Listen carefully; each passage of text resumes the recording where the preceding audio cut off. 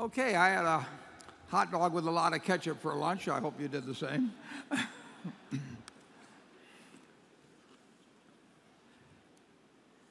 And we'll go to Doug. Thank you, Warren. Mae West once said, "The score never interested me, only the game." Are you at the point now where the game interests you more than the score? But before you answer the question, let me explain to you why I asked it.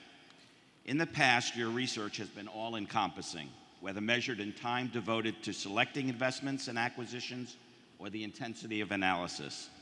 You were interested in the old days of knowing the slightest minutia about a company.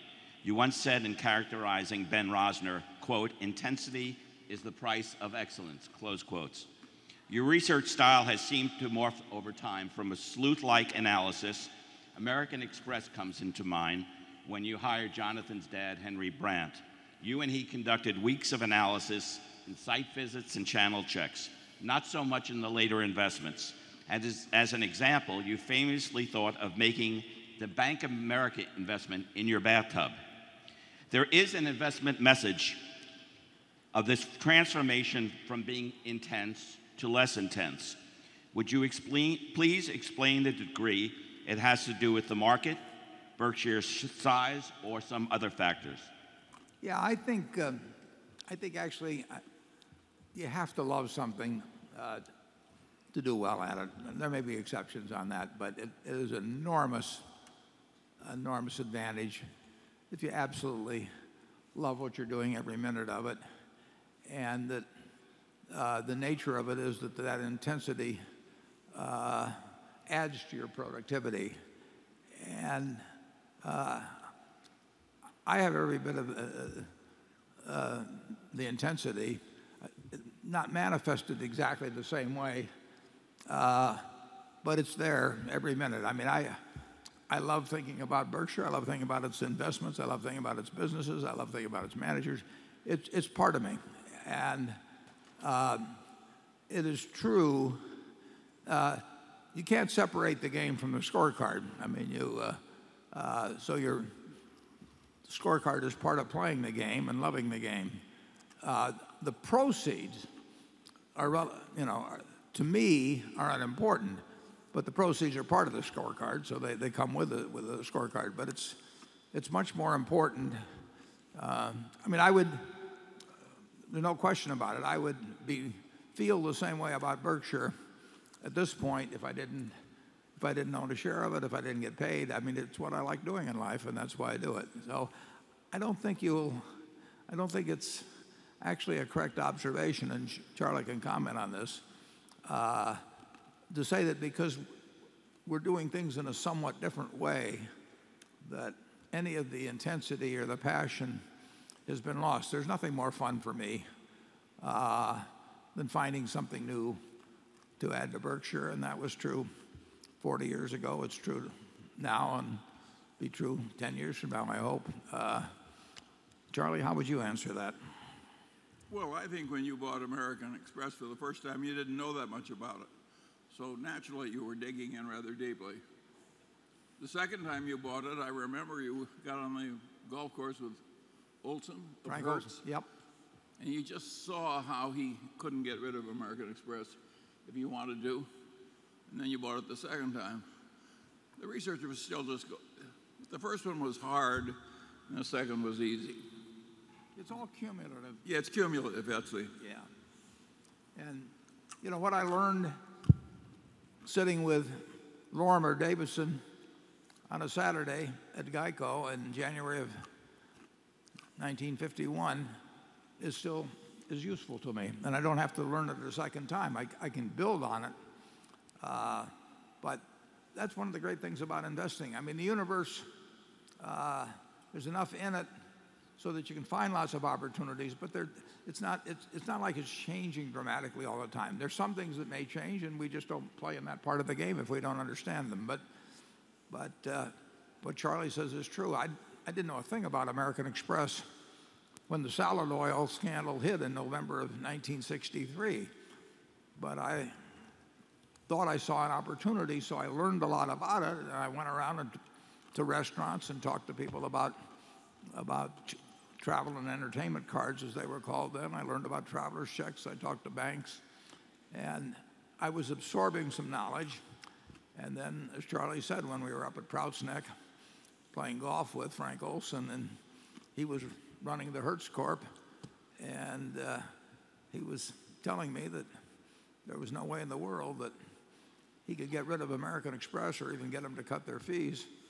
That was my kind of business, and I knew enough to proceed to buy a fair amount of stock, and now we own whatever it is, probably 13% of the company or thereabouts, and they keep buying in their stock. We can't buy any more stock ourselves.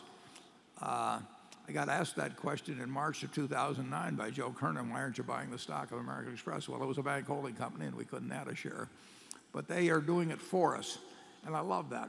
At Coca-Cola, at Wells Fargo, to a lesser degree, at IBM, at most of our companies, our interest in the company goes up every year because the companies are repurchasing shares and they probably earn more money, so we got a double play going for us. The passion is not gone, I promise you. Station 1. Hi, Warren and Charlie. My name is Vincent Wong from Seattle. When people analyze a stock, a lot of them look at quantitative metrics such as PE ratio, return on equity, debt to asset ratio, etc.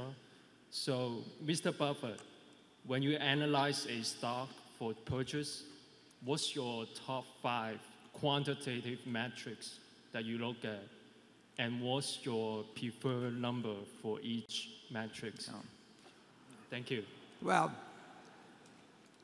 we're looking at quantitative and qualitative. We aren't looking at the aspects of the stock. We're looking at the aspects of a business. It's very important to have that mindset that we are buying businesses, whether we're buying 100 shares of something or whether we're buying the entire company. We always think of them as businesses. So when Charlie and I leaf through Value Line or look at annual reports that come across our desk or read the paper or whatever it may be, that for one thing we do have this cumulative knowledge of a good many industries and a good many companies, not all by a long shot. And different numbers are of different importance, or various numbers are of different importance depending on the kind of business. I mean, if you were a basketball coach, you would, if you were walking down the street and some guy comes up that's 5'4" and says, you ought to sign me up because you ought to see me handle the ball, you would probably have a certain prejudice against it, but there might be one player out there that it made sense on. But on balance, we would say, well, good luck, son, but we're looking for 7-footers, and then if we find 7-footers, we have to worry about whether we can get them halfway coordinated and keep them in school and a few things like that. But we see certain things that shout out to us, look further or think further. And over the years, we've accumulated this background of knowledge on various kinds of businesses. And we also have come up with the conclusion that we can't make an intelligent analysis about all kinds of businesses. And then usually some little fact slips into view that causes us to rethink something. It was mentioned how I got the idea about buying the Bank of America or making an offer to Bank of America on a preferred stock when I was in the bathtub, which is true. But the bathtub really was not the key factor. The truth is, I read a book more than 50 years ago called Biography of a Bank. It was a great book, and about APG&E and the history of the bank. And I have followed the Bank of America, and I've followed other banks, for 50 years. Charlie and I have bought banks. We used to trudge around Chicago trying to buy more banks in the late 60s. And so we have certain things we think about in terms of a bank that are different than we think about when we're buying his car. And so there is not one size fits all. We think about when we're buying an insurance company. There's certain things we think about when we're buying a company dependent upon that that depended upon brands. Some brands travel very well, Coca-Cola being a terrific example, and some brands don't travel. And we just keep learning about things like that. And then every now and then we find some opportunity. The Bank of America, whenever it was in 2011, was subject to a lot of rumors, terrible, lots of big short interest. Morale was terrible and everything else. It just struck me that an investment by Berkshire might be helpful to the bank and might make sense for us. And I'd never met Brian Moynihan at that point. Maybe I'd met him at some function, some party or something, but I had no memory of it. And I didn't have his phone number, but I gave him a call. And things like that happen.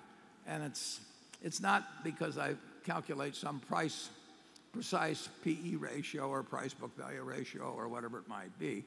It is because I have some idea of what the company might look like in 5 or 10 years, and I have a reasonable amount of confidence in that judgment, and there's a disparity in price and value,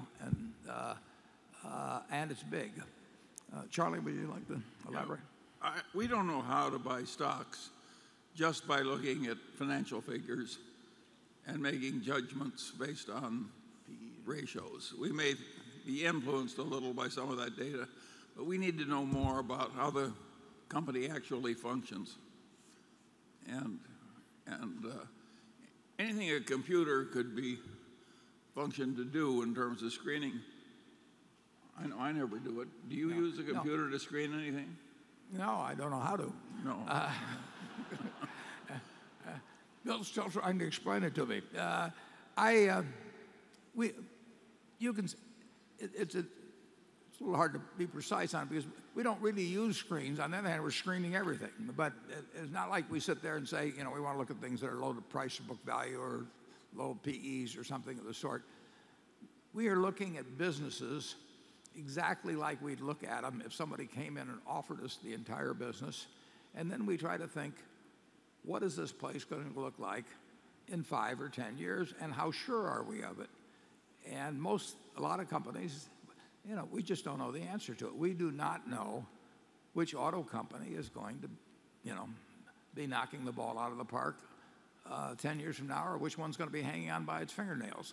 We've watched the auto business for 50 years. It's a very interesting business, but we don't know how to foresee the future well enough on something like that. We think that the Burlington Northern will have a competitive advantage 15 years from now with a high degree of competence. We would never have that degree of competence about Apple, no matter what their financial statement showed. No, it's too hard. Yeah, we don't know about an oil company 10 years from now, in terms of what the product will be selling for or anything. But I would say we're virtually 100% confident about a Burlington Northern or a Geico or some other companies that I won't name. People with very high IQs who are good at math naturally look for a system where they can just look at the math and know what security to buy. It's not that easy. You really have to understand the company and its competitive position and the reasons why its competitive position is what it is. And that is often not disclosed by the math. Yeah. It's not what I learned from Ben Graham, although the fundamentals of looking at stocks as businesses and the attitude toward the market and all that is absolutely still part of the catechism. But I don't know exactly how I would manage money if I was just trying to do it by the numbers that you do it poorly. That takes care of that. Okay, Carol. This question is from Benjamin Knoll of Greater Twin Cities United Way. Every time Bill Gross writes a new essay on the, quote, new normal, unquote, I get more depressed about the prospects for my retirement. Do you share his view that market returns in the next few decades will be much lower than in the past few? And should we expect Berkshire's future market returns to be greatly constrained not only by its size, but also by much lower equity returns overall? Yeah, Charlie and I don't pay any attention to macro forecasts. We have worked together now for 54 years, and I can't think of a time when we made a decision on a stock or on a company where a macro discussion, where we've talked about macro, and we don't know what things are going to look like in any precise way. And incidentally, naturally, we think if we don't know, nobody else knows. That's a little conceit that we have. And so why spend time talking about something you really don't know anything about? I mean, people do it all the time, but it's not very productive. So we talk about the businesses, and I like Bill Gross. It sounds like Lloyd Benson, back in he's a friend of mine. But it doesn't make any difference to me what he thinks about the future. It doesn't make any difference to me, what any economist thinks about it. I have a general feeling that America will continue to work well. And I don't, that throughout my adult lifetime and before that, there's always been all kinds of opinions that, about what's going to happen this year, or next year, or anything like that. And nobody knows. What you do know, with a very high degree of certainty in my view, is that BNSF will be carrying more carloads 10 years from now, 20 years from now, that there will be no substitute for the service that they provide, that there will be two important railroads in the West and two important railroads in the East, and that they will have an asset that has incredible replacement value. Nobody could turn out something like it, and that they'll get paid fairly for what they do. And it's not very complicated. And to ignore what you know because of predictions about what you don't know or what nobody else knows, in our view, is just plain silly. So we don't have anything against somebody talking about a new normal or an old normal or an in-between normal, but it doesn't mean anything to us. My own guess is that people will do very well owning good businesses if they don't pay too much for them, whether they hold them for 10 years or 20 years or 30 years. And if they try and time their purchases in some way by listening to forecasts about what's going to happen in business and try and buy and sell them, they're going to do very well for their broker and not so well for themselves. Charlie? Yeah, but of course, Warren, we have a lot of money. We have to do something with it. So we're going to do our thing no matter what the external climate is. If you're a busy surgeon and trying to decide whether to work 2 more years before you retire, then you may be more interested, and rationally so, in the new normal. And I would personally advise the guy to work an extra couple of years. In other words, I kind of agree with Bill Gross. What do you think the normal is? Well, less than we've enjoyed in our lifetimes. The new normal. What have we enjoyed in the last 10 years? I mean, It hasn't been so bad. No, and it hasn't been so. But it's not nearly as good as it was in the first 30. Yeah. And do you think it'll be worse than the average of the last 10 years? I think that's quite a conceivable outcome. Yeah. So take your pick. Okay. Jonathan? Warren, I'm sorry my last question about solar was directed at Charlie, but my next question is about underwear, so I think you can probably field this one. Boxers or briefs? I'm not talking. Over time, Fruit of the Loom and others have lost nearly all of the T-shirt-focused wholesale screen print market to Gildan, a relatively new player with very low cost structure. Gildan is now going after the underwear-focused retail market and is having some success with certain large customers.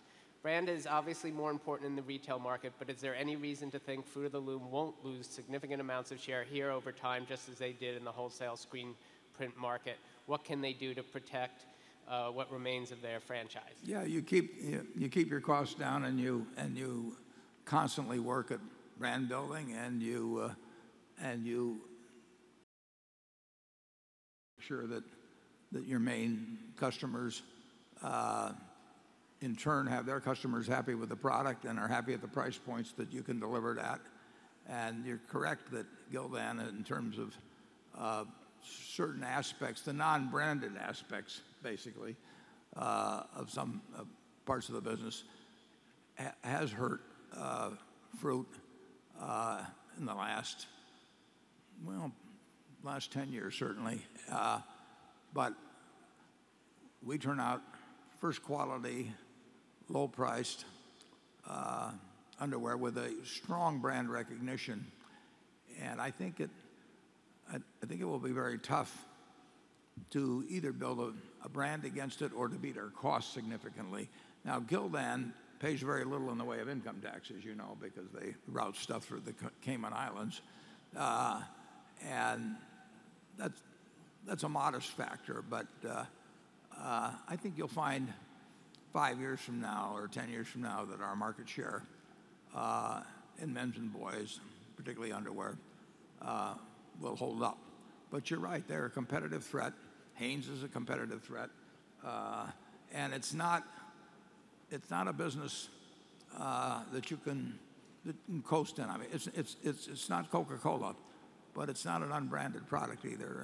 And I think fruit will do reasonably well, but it will not get anything like, you know, the kind of profit margins that you can get in certain branded products. Charlie? Well, yeah, and then too, with as many products as we have, we may average out pretty well in terms of market shares, but we're not going to win every skirmish or every battle. Okay, station 2. Yeah, hi Warren, hi Charlie. I'm Fritz Hauser from Offenburg, Germany. I'd like to know what 10 books influenced you the most and that weren't written by Graham and Fisher. And I'd also like to tell you that I think it would be great if you would publish the portfolio statements of the Buffett partnership years. I think there are a lot of small investors that would get a kick out of knowing, you know, what you invested and how you went ahead and analyzed the companies. Thank you. Yeah, well, Charlie ran something called Wheeler Munger, and his portfolio was even more interesting. So we'll start with you, Charlie.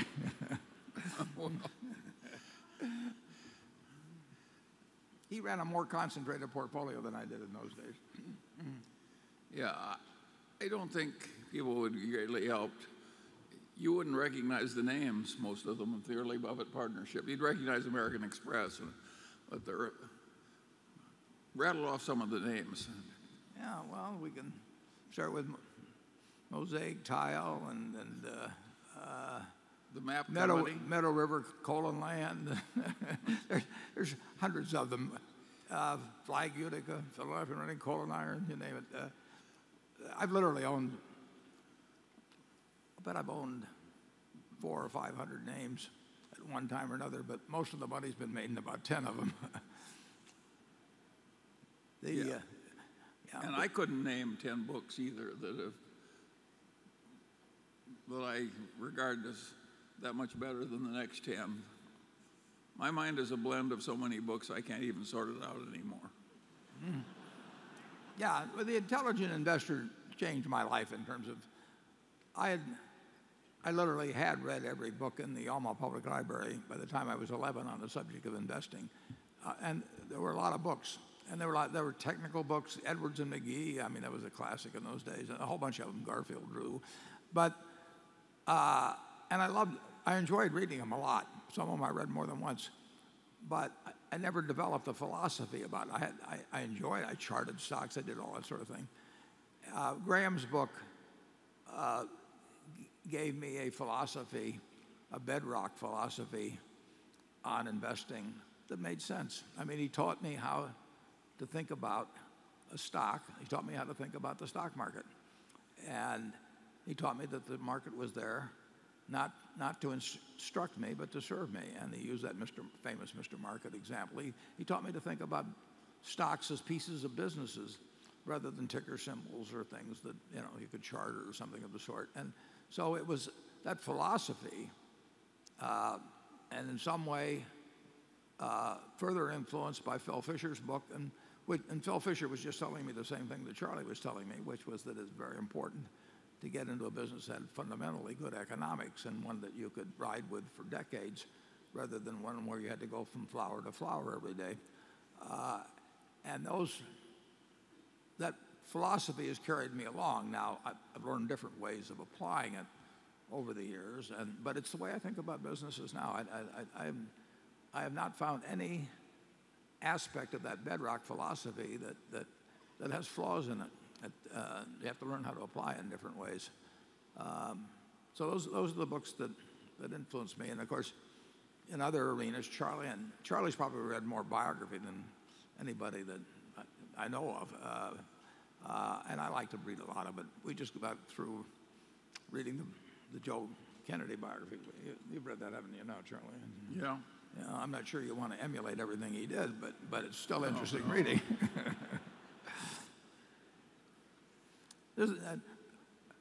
We read for the enjoyment of it. I mean, it's been enormously beneficial to us, but the reason we read is that it's fun, and it's still fun. And on top of it, we have gotten very substantial benefits from it. My life would have been different if Ben Graham hadn't gone to the trouble of writing a book, which he had no financial need to do at all. I would have had a very different life. Okay, Becky. This question comes from Bill Miller of Legg Mason. He writes, the U.S. airline industry has been plagued with terrible economics for over 100 years. With the pending merger of U.S. Air and American, the industry will have consolidated to the point where the top 4 carriers will control almost 90% of the traffic. As a result, the industry has been consistently profitable this past several years, with many of the airlines now earning double-digit returns on invested capital and generating substantial free cash flow. Do you think the industry's much improved economics are likely to persist, and would there be any economic benefits if Berkshire were to own a domestic airline and pair it with NetJets? Yeah, well, the answer to the second is no, but the question about the industry is really interesting because it is true that it has consolidated very significantly, and in some businesses you can have only 2 competitors, and they're still terrible businesses. They beat each other's brains out. And sometimes they end up competing to do very stupid things. You can argue that that's what happened with Freddie Mac and Fannie Mae. I mean, enormous companies that had a huge advantage over everybody else, but they still, in their battle to both report higher earnings every quarter and to beat the other guy out, drove prices for insuring loans down to the improper levels and did a lot of other stupid things too. So you do see certain industries where once they get down to a very few companies do extremely well, and you see other industries where even when they get to be 2 of them, they don't do that well. I mean, you can take Coke and Pepsi in the United States. I mean, they're the only 2 colas that people can name, and 50% or so of the soft drinks are colas, but if you go into a supermarket on the weekend, you will see them pricing their product at ridiculously low prices and competing very vigorously. So it's very industry specific.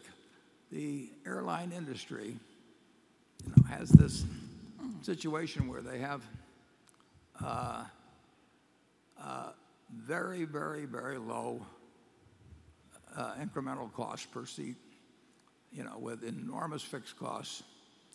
And the temptation to sell that last seat at a very low price is very high, and sometimes it can be very difficult to distinguish between the last seat and other seats. So it's a labor-intensive, capital-intensive, largely commodity-type business, and it's been, as Bill Miller points out in that question, it's been a death trap for investors ever since Orville took off. I mean, as I've said, if there had been a capitalist at Kitty Hawk, he should have shot down Orville and done us all a favor. But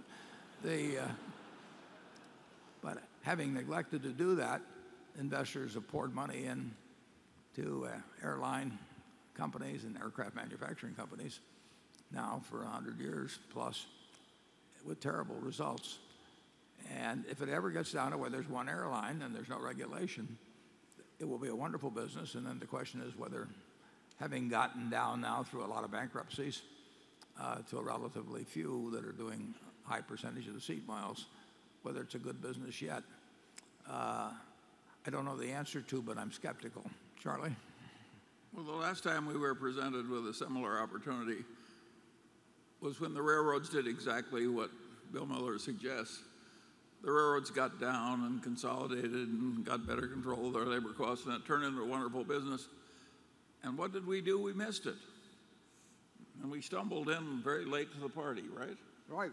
So we've proven ourselves to be slow learners in this field. And it's conceivable, isn't it, that Bill Miller is right in what he suggests? Which way do you bet? It goes into my too hard pile. Mine too. But he could be right. Yeah, sure he could. And it'll be fun to watch. But we like things we have stronger feelings about. We do not think that things will change dramatically. And well, with See's Candy, you know, we've got even there, you know, the real profitability is limited to the West Coast, but we do not see some competitor coming along and taking away business. You really couldn't create another railroad, and I hope not. And you can create another airline very easily, and you have people that like to do it. That's what we don't like about it. And people love doing it. It's exciting to people, and you can sell the idea. I've had probably a dozen proposals over the last 25 or 30 years from people that want to get into the airline business one way or the other, and a number of them have. It's sexy for some reason. I mean, you know, if you go to the office of some Mr. Big CEO and say, I want to talk to you about this new airplane, you get in the door. You know, I mean, if you want to talk to them about hauling coal or something, it's a little different. So it is a business that attracts people. And you can go out and raise money for a new airline. The record is, it's really been something. I don't know how many bankruptcies there have been in the airline field, but it's an enormous number. And of course, some have done it more than once. We bought US Air. I bought that. I was at Garotz with Ed Kolodny, and he explained to me how wonderful the airline was. He's a good guy, incidentally. And I wrote a check, and by the time the check was cashed, they were having troubles. I mean, it did not take long. No. And then they went bankrupt twice. We were very lucky on it. We actually made quite a bit of money on it, as it turned out, because there was a little blip at one point. But I think it went bankrupt twice after we bought it. And Charlie and I were on the board, and we would look at these projections, you know, and they were just ridiculous. I mean, they never came true, did they, Charlie? No. It was. We were very popular because we actually pointed that out a few times. Okay, Cliff. I want to ask you about share repurchases. How hard a floor should shareholders think about the 1.2 times book value buyback multiple? Are there circumstances under which you would not be buying back at 1.2? Well, generally speaking, book value has got nothing to do with the price at which you should repurchase your shares. Intrinsic business value does. And the correlation between intrinsic business value and book value throughout the investment universe is you know, there's virtually no correlation. So book value is unimportant in most companies. It actually has reasonable tracking utility at Berkshire. Our intrinsic business value is very considerably above book value, and we have signaled that.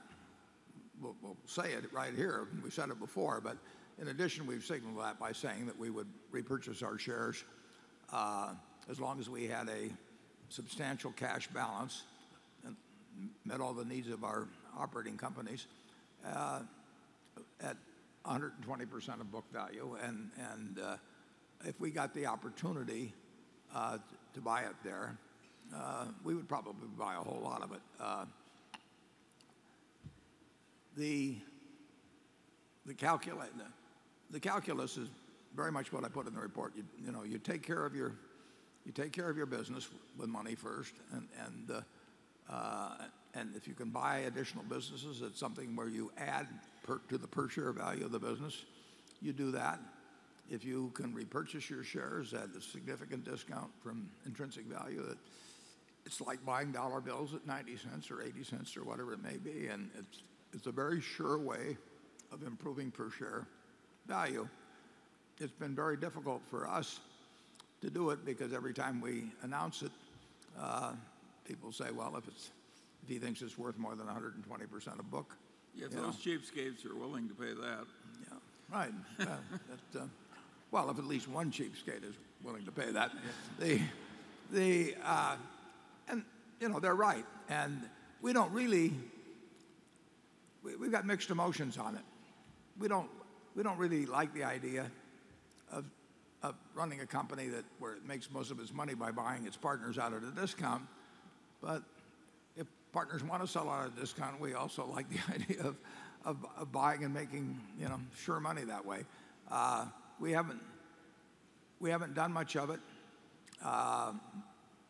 Most of the time, our stock has sold in a reasonable range in relation to intrinsic business value. We would think that probably a fairly significant percentage of the time in recent years it's sold at least some discount. There were a few years when we thought it sold for more than intrinsic business value. But if in our opinion, in the director's opinion, the stock is selling at a significant discount and we've got the money around and we've got the stock offered to us in reasonable quantity, we will buy it. And there could be circumstances, it's unlikely, but there could be circumstances where we would buy a whole lot at a price that would be attractive for the stockholders who stayed in. Charlie? Nothing to add. Station 3. Hi there, Sean Cawley. I'm a real estate agent in Los Angeles, California. Question for Charlie. It's kind of a real estate question, and it's also a company culture question. Have you ever considered moving to Omaha to be closer to corporate headquarters? Oh, I think the answer to that is no. I'm sure the answer to that is no. Now, our partnership works extremely well, and even though we're somewhat technophobic, we have gotten to the point where we can handle using the phone, and don't push us beyond that. No, we've never learned anything beyond the phone. But we actually, I mean, as a practical matter, we each know exactly how the other guy thinks, so that we don't really even need the phone exactly. We used to do a lot of phoning back when it cost a lot of money to phone. Now it doesn't cost anything to phone, and we don't talk to each other hardly.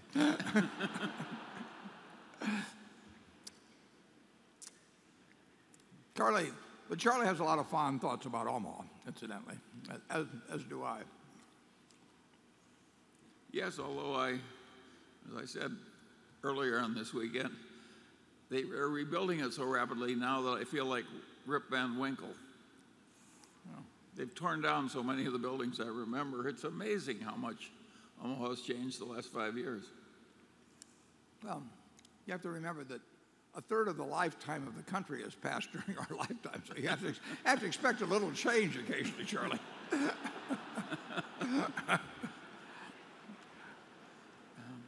Okay, Andrew.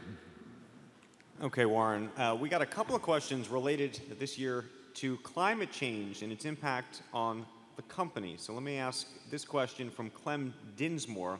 who asks, if asked, what would the underwriting experts at your casualty insurance and reinsurance companies advise you and your fellow board members are the emerging risks to Berkshire's many enterprises from the changes in extreme weather associated with climate change? And I would add that Jed McDonald asked a separate question but related, saying, what are your thoughts on the price on carbon debate? Yeah. Well, as you've noticed, if you've been here the last few years, the climate really is getting a lot warmer.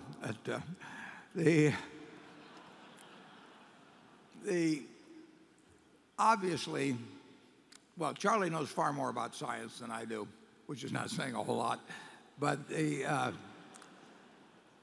my general feeling is that there is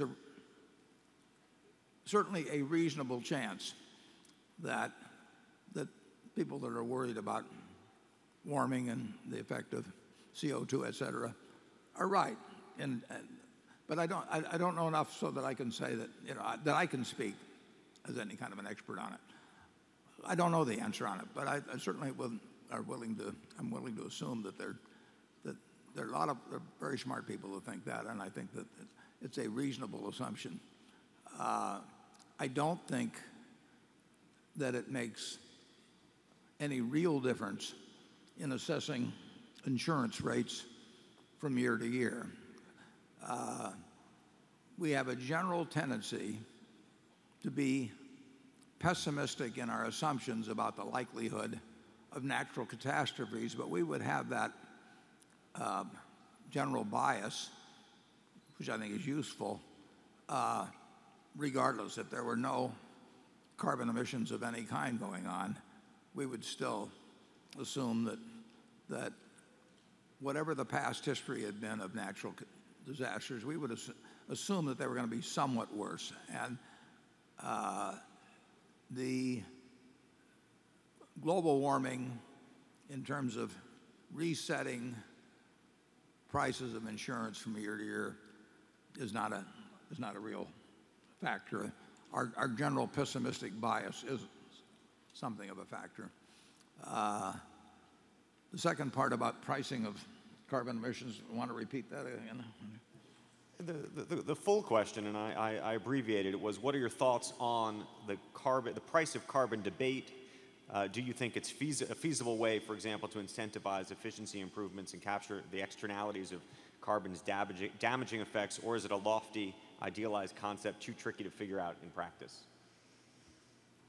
I would say that the question calls for having Charlie give the answer. Well, you got to realize that I'm a Caltech trained meteorologist, but that was before they'd invented most of modern meteorology. I think that carbon trading is pretty impractical. A whole bunch of nations with different ideas and so on.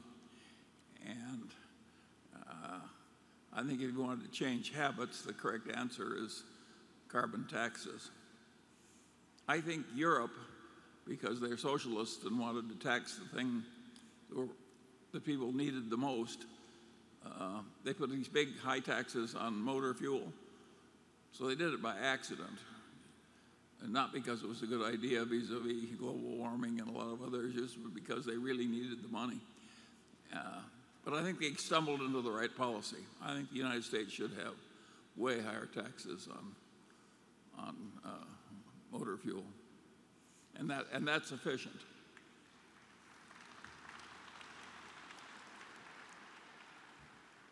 Some group of shareholders they're clapping for high taxes. They weren't all clapping.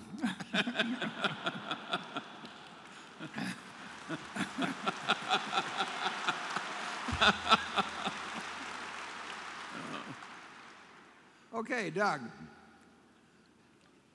Warren, my next question is both a question and an unusual challenge. I'm asking this next question because in the past you've been open to inviting your audience to apply for jobs. In 2002, you suggested that shareholders who thought they were eligible to send in their qualifications if they were interested in seeking a seat on your board of directors. And again, in your 2006 letter, When you advertised for a successor to Lou Simpson at Geico, you said at the time, "Send me your resume." In the past, you have discussed your views on short selling. You have cited that stocks tend to rise over time, and you have talked about the asymmetry between reward and risk. By contrast, the last 15 years has demonstrated that short selling can be a value additive tool to total return when done by professionals. In fact, I believe Todd Combs had success as a short seller when you hired him. He had so much success he stopped doing it. Mike.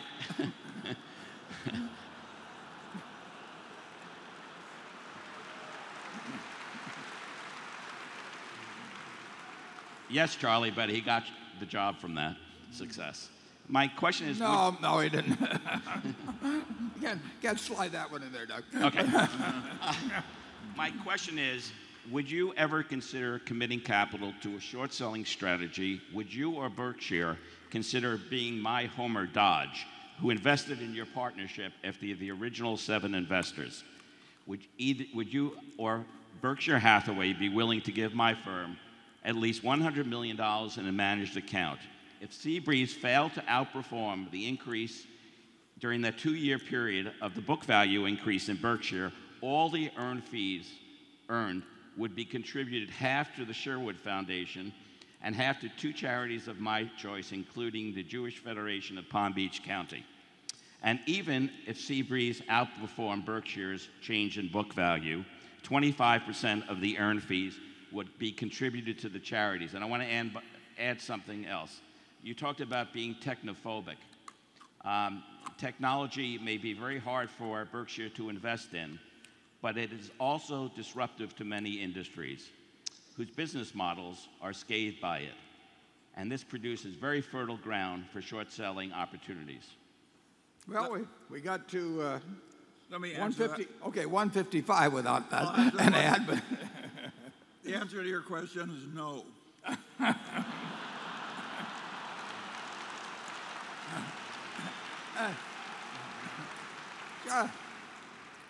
Charlie and I are no strangers to short selling. I mean, we both failed at it. Yeah. Yeah. So, Will, just think of how lucky you are. You don't have the competition from all kinds of people that listen to us or ourselves. No, I may even propose a little wager at some point, but we'll let that ride for the time being. I've known, if you go back far enough, we did a reasonable amount of short selling, and I've certainly identified lots of companies that I thought were far overpriced, and I've identified a fair number of companies that I not only thought but I was virtually certain were frauds. And so, Charlie, I mean, we've been seeing them ever since we got in the business. But making a lot of money short selling still is not a game that appeals to us over a long period of time. It's one of those things that we don't like trading agony for money. No. But we wish you well. Station 4. Ben Sauer from Shreveport, Louisiana. Could you be more specific about what factors you considered when determining what a fair price was for an acquisition such as Heinz? And also, what sources do you use to make judgments about major changes that will affect an industry? Yeah, well, we usually feel we're paying too much, isn't that right, Charlie? But we find the business so compelling, and the management or our associates so compelling that we gag and we get there on the price. But there is no mathematical, perfect mathematical formula. Looking back, when we bought wonderful businesses that turned out to continue to be wonderful, we could have paid significantly more money, and they still would have been great business decisions. But you never know 100% for sure, and so it isn't as precise as you might think. Generally speaking, if you get a chance to buy a wonderful business, and by that I mean one that has economic characteristics that lead you to believe with a high degree of certainty that they will be earning unusual returns on capital over time, unusually high. And better yet, if they get the chance to employ more capital at high rates of return. That's the best of all businesses. And you probably should stretch a little. Charlie and I have had several conversations where we were looking at a business which we liked, and we're sort of gagging at the price, and Charlie or I will say, let's do it, even though it kind of kills us to pay that last 5%. We did that with See's Candy. Charlie was the one that said, for God's sakes, Warren, write the check. I was the one that was suffering. But it's happened quite a few times, hasn't it, Charlie? It almost always happens. Modern prices are not cheap. No. And great businesses, you're not going to find lots of them, and you're not going to get the opportunity to buy them. And although you do in the market, the stock market will offer you opportunities for profit percentage-wise that you'll never see in terms of negotiated purchase of business. And negotiated purchase of a business, you're almost always dealing with someone that has the option of either selling or not selling, and can sort of pick the time when they decide to sell and all of that sort of thing. In stock markets, it's an auction market. Crazy things can happen. You can have, some technological blip that will cause a flash crash or something, and the world really hasn't changed at all. But all kinds of selling mechanisms are tripped off and that sort of thing. So you will see opportunities in the stock market that you'll never really get in the business market. But what we really like buying businesses to hold and keep. We like buying cheap marketable securities too, but particularly when you've got lots of cash coming in and you're going to continue to have lots of cash coming in, you really want to deploy it in great businesses that you can own forever. Charlie, anything? No, we're sort of in a different mode now. And that has a great lesson in that if we'd kept our earlier modes, if we'd never learned, we wouldn't have done very well. The game of life is a game of everlasting learning. At least it is if you want to win. We want to win. Carol? This question is from Logan Reed of Pauling, New York, and it has both a question and a postscript. And I'm going to do the postscript first. It's friendly. I'm an 86-year-old World War II vet, which puts me about halfway between you and Mr. Munger. I would respectfully and urgently request that you quit eating so many hamburgers. Those things plug up your arteries, and I want to keep you around for a while in spite of the fact the unfriendliness comes in here that you voted for President Obama. Now, here is the question. This guy is trying to kill me, and he's doing it. Over the years, you've frequently alluded to your legendary reputation for thriftiness, and you've extolled the virtues of the managers of Berkshire companies who have invariably been extremely cost-conscious. If these are hallmarks of the philosophy which has enabled you to achieve your astounding success, how can you possibly support an administration which has plunged our country into $16 trillion worth of debt and has not indicated the slightest concern over the inefficiency of big government? Yeah. Well, the $16 trillion, we'll have to give Bush a certain amount of credit for that too, but they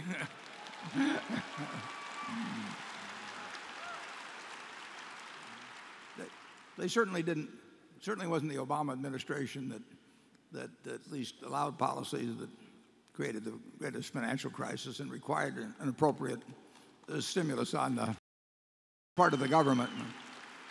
But in the end, I find it totally unproductive, and that fellow at 86 probably should have found it out by now, to discuss politics with people. I mean, you're going to have roughly half agree with you and half disagree. So if you look at this, the trouble is Charlie and I, even though he's a Republican, I'm a Democrat, we really don't disagree as much as you might think based on that. Otherwise, I could say you could just take your pick here and vote for one of us and ignore the other one, and we would offer a little something for everyone. The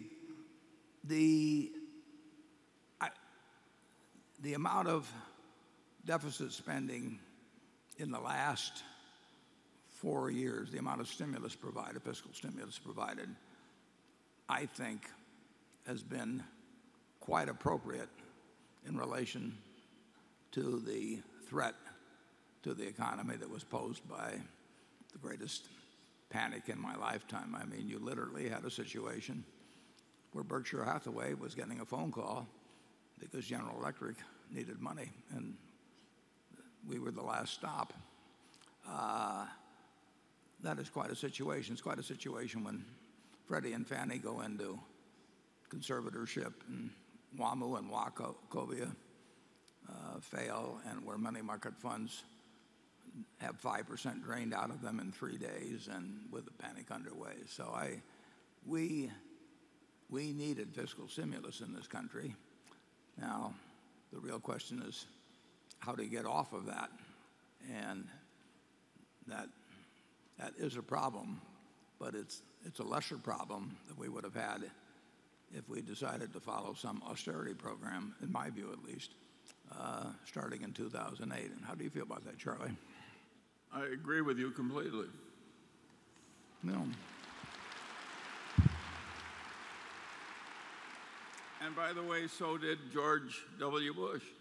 Yeah. That was bipartisan. That we were in so much trouble that on both sides of the aisle, we finally got together and supported these extreme interventions.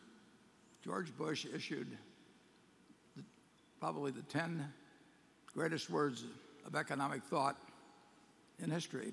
Most people don't give him credit for that. They think of Adam Smith and comparative advantage and Keynes and animal spirits and all those guys. But George Bush went out there in September of 2008 and said, if money doesn't loosen up, this sucker could go down.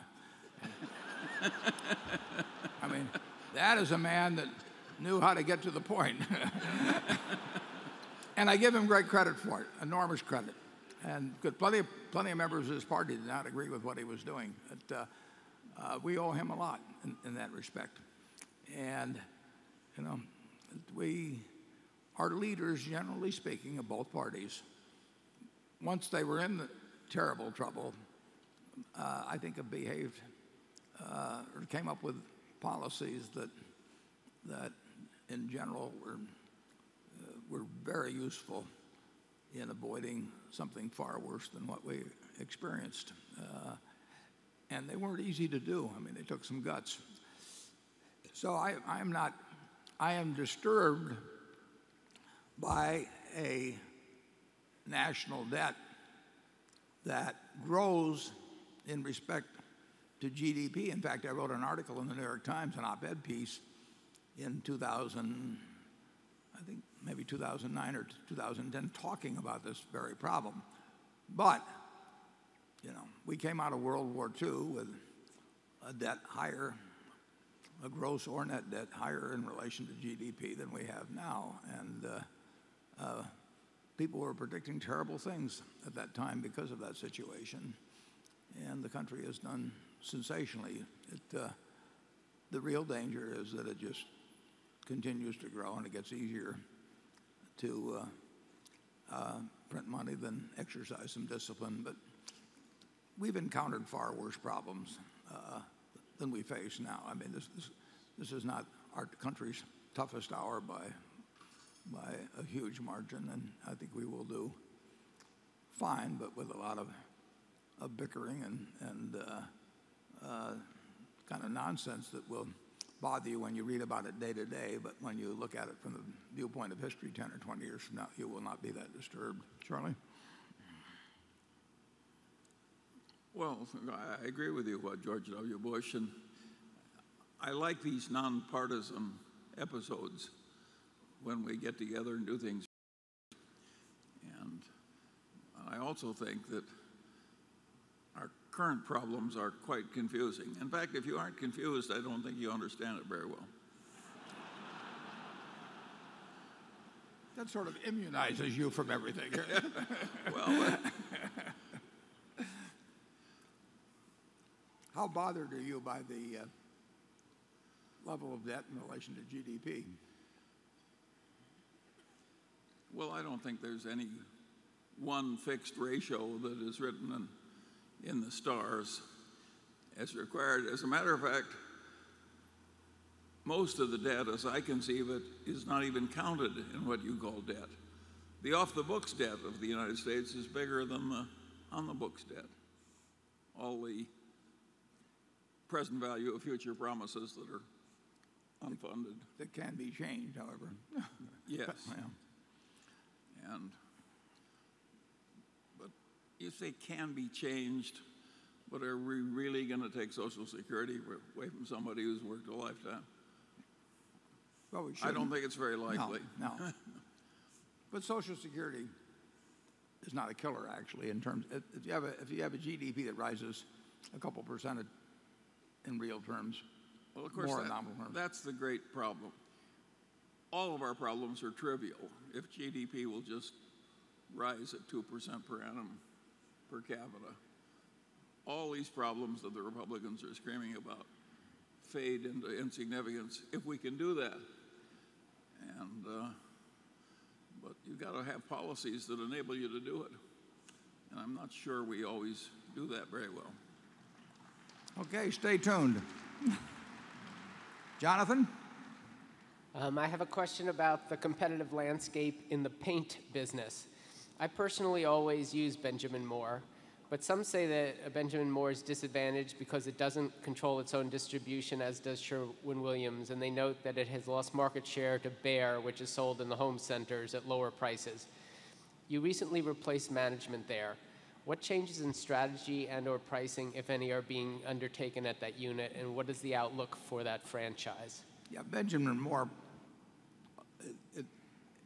it's a relatively small percentage of the total paint industry, but at the high end, it is the best regarded paint, and we have not lost position in that respect. But when we purchased Benjamin Moore, I made a promise. I even made a video.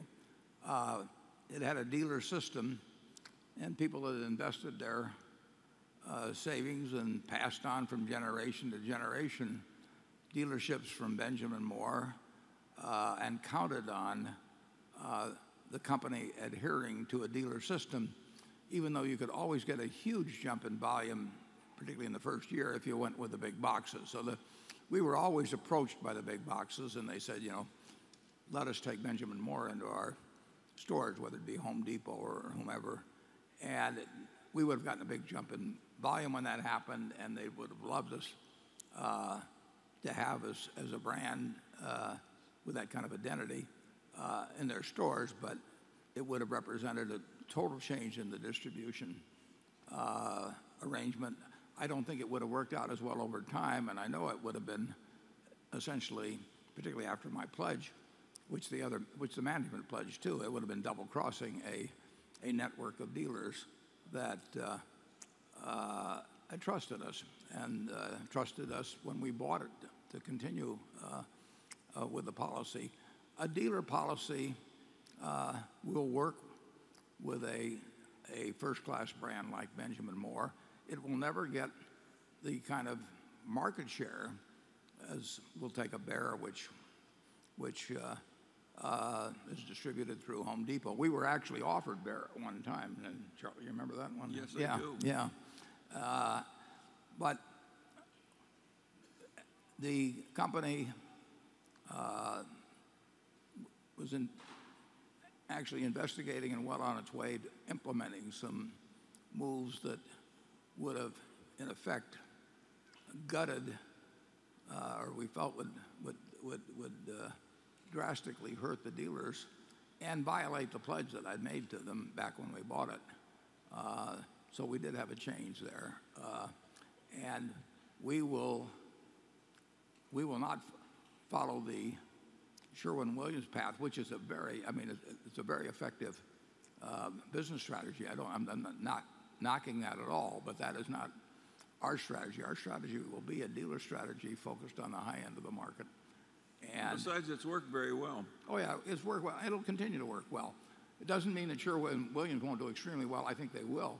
It doesn't mean that Behr won't do well. I think they will. But we are in a different segment, and it's up to us to protect and really foster the dealer distribution network. And I think we can have something, and do have something, very special with those dealers and with the position that Benjamin Moore has. But it will not lead to far higher market shares or anything. I think it will lead, and it has, to very decent profitability. Benjamin Moore is a good business, and I think it will continue to be a good business. Charlie? Well, I agree totally. I always wish you could buy 5 more like it tomorrow. Yeah, exactly. Okay, station 5. Derek Foster, Ottawa, Canada. First of all, thank you, Warren, for sharing all your information. You've changed my life. I took finance in university, couldn't understand Greek formulas, but now I can invest reasonably well. My question to you is, in the past, you've said for an investor, you should simply, for 99% of investors, you should simply stick money in an index fund and let it go and don't worry about it. Those 1% of investors, choose your best 5 stocks and put a substantial amount of money in it. I'm just wondering, how about a strategy of perhaps buying 20 of the best stocks in America, Procter & Gamble, Coca-Cola, Johnson & Johnson, whatever, the companies that have been around for centuries, or a century or decades or whatever, and just leaving it at that? Do you think that would outperform an index fund over the long term? And I want Charlie's opinion as well. Well, it's a little bit of, I don't know whether you're saying the 20 largest companies, the 20 best, you might get different thoughts from different people on which they are. But I think probably the 20 you would pick would virtually match the results of an index fund. Who knows exactly which ones would be the best. But the real distinction, and Graham made this in his book, basically, is between the person who is going to spend an appreciable amount of time becoming something of an expert on businesses, because that's what stocks are, or the person who is going to be busy with another profession, wants to own equities, and actually will do very well in equities. But the real problem they have is that they may tend to get excited about stocks at the wrong time. Really, the idea of buying an index fund over time is not to buy stocks at the right time or the right stocks, it's to avoid buying them at the wrong time, the wrong stocks. So equities will do well over time, and you just have to avoid getting excited when other people are excited, or getting excited about certain industries when other people are. Trying to behave like a professional when you aren't spending the time and bringing what's needed to the game to be a professional. And if you're an amateur investor, there's nothing wrong with being an amateur investor. And you've got a very logical, profitable course of action available to you, and that is simply to buy into American business in a broadly diversified way and put your money in over time. So I would say your group of 20 will probably match an index fund, and you'll probably do well in that, and you will do well in an index fund. Charlie? Well, I've got nothing to add, but I do think it's that knowing the edge of your own competency is very important. If you think you know a lot more than you do, well, you're really asking for a lot of trouble. Yeah, and that's true outside of investments, yes. too. Yeah. Works particularly well in matrimony. Do you want to give any other advice on this? No. He gave it in the movie. I saw people taking notes. Okay, Becky. This question comes from James Broadbelt Harris of Columbus, Ohio. He says that your enormously generous multi-billion-dollar charitable gifts of Berkshire Hathaway stock over the past decade have and will continue to be sources of saleable assets for the charities linked to the Buffett, Gates, and Munger families. Could annual sales of billions of dollars worth of donated stock by these charitable foundations be a reason why shares have traded under 120% of book value? And will announced share repurchase plans fully address this selling by the charitable funds in the coming decade? Yeah, I give away 4 3/4% of my stock, we'll say, every year. And let's say that's $2 billion worth of stock, roughly. That's 1%, a little less than 1% of the market value of Berkshire. Many companies on the New York Stock Exchange trade over 100% a year. A 1% sale annually of the outstanding capitalization is absolutely peanuts.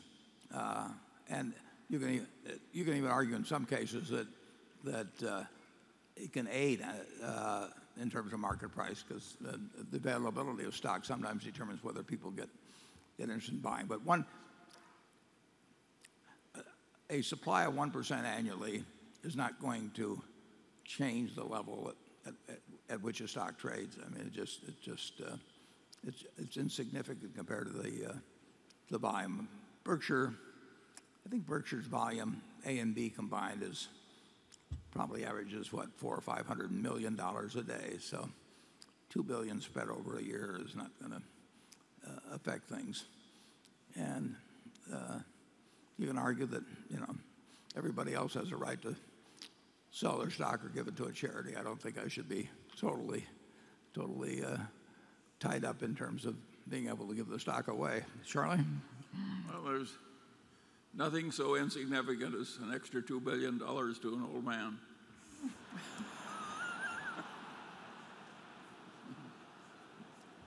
I've never given away a penny that in any way changed my life.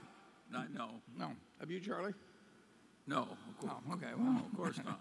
Yeah. We never even thought of it. No, it would be unthinkable. It has a lot more utility in the hands of other people than it does in my safe deposit box. Okay, Cliff. Thank you.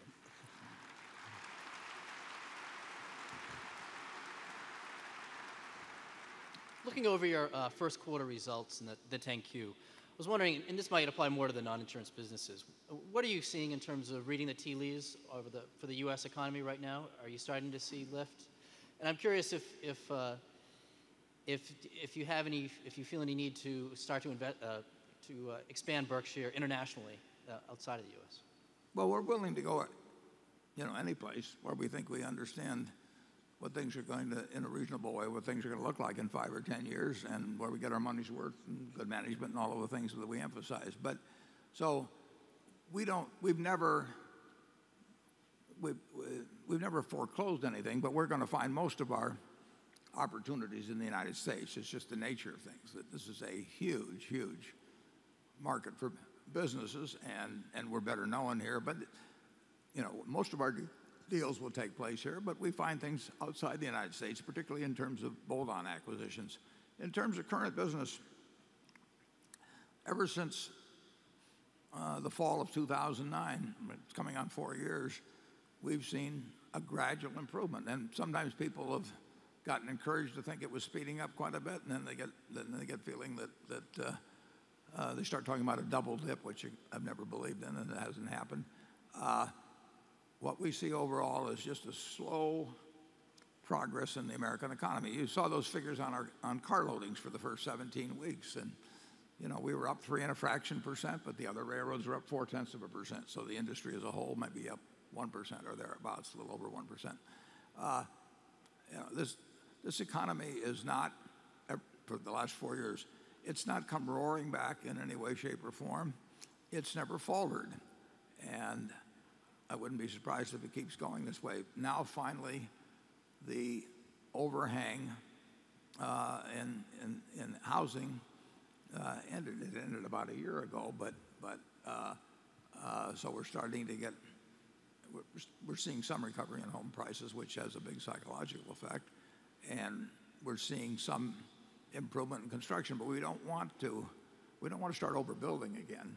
We really want to have housing starts that more or less equal household formation, and I think we're seeing that. So if you ask me where we're going to be when we meet here next year, I think we will have moved forward, but I don't think we'll be it will be in any surge of any sort, but I don't think it will stall either.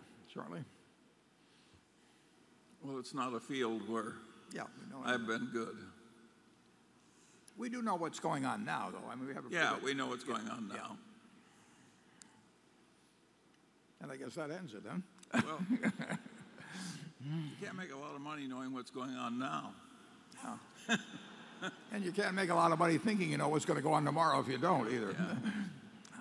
We'll just keep playing the game. I mean, we keep playing the game. And if we hear about something tomorrow that we can spend $15 or $20 billion on, and we feel we like the business, United States or otherwise, we'll move in an instant.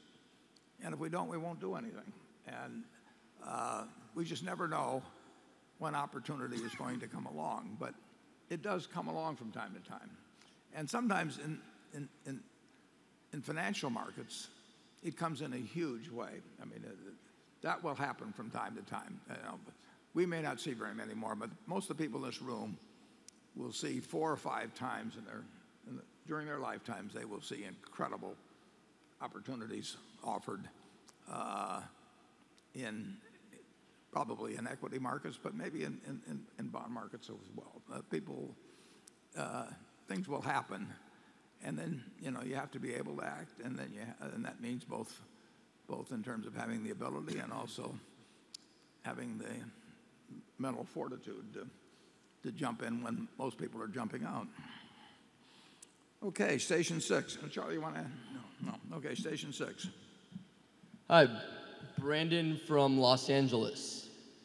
If I'm in my 20s and I'm starting a partnership, what advice do you have about getting people to put in money before I have a track record as a solo investor? Well, you haven't sold me.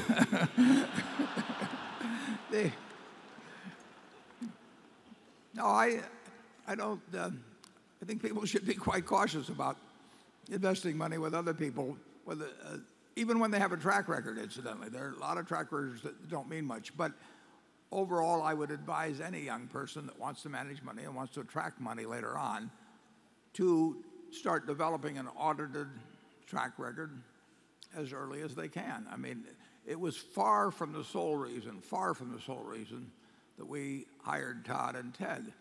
But we certainly looked at their record. And we looked at a record that we both believed and could understand, because we see a lot of records that we don't really think mean much. I mean, if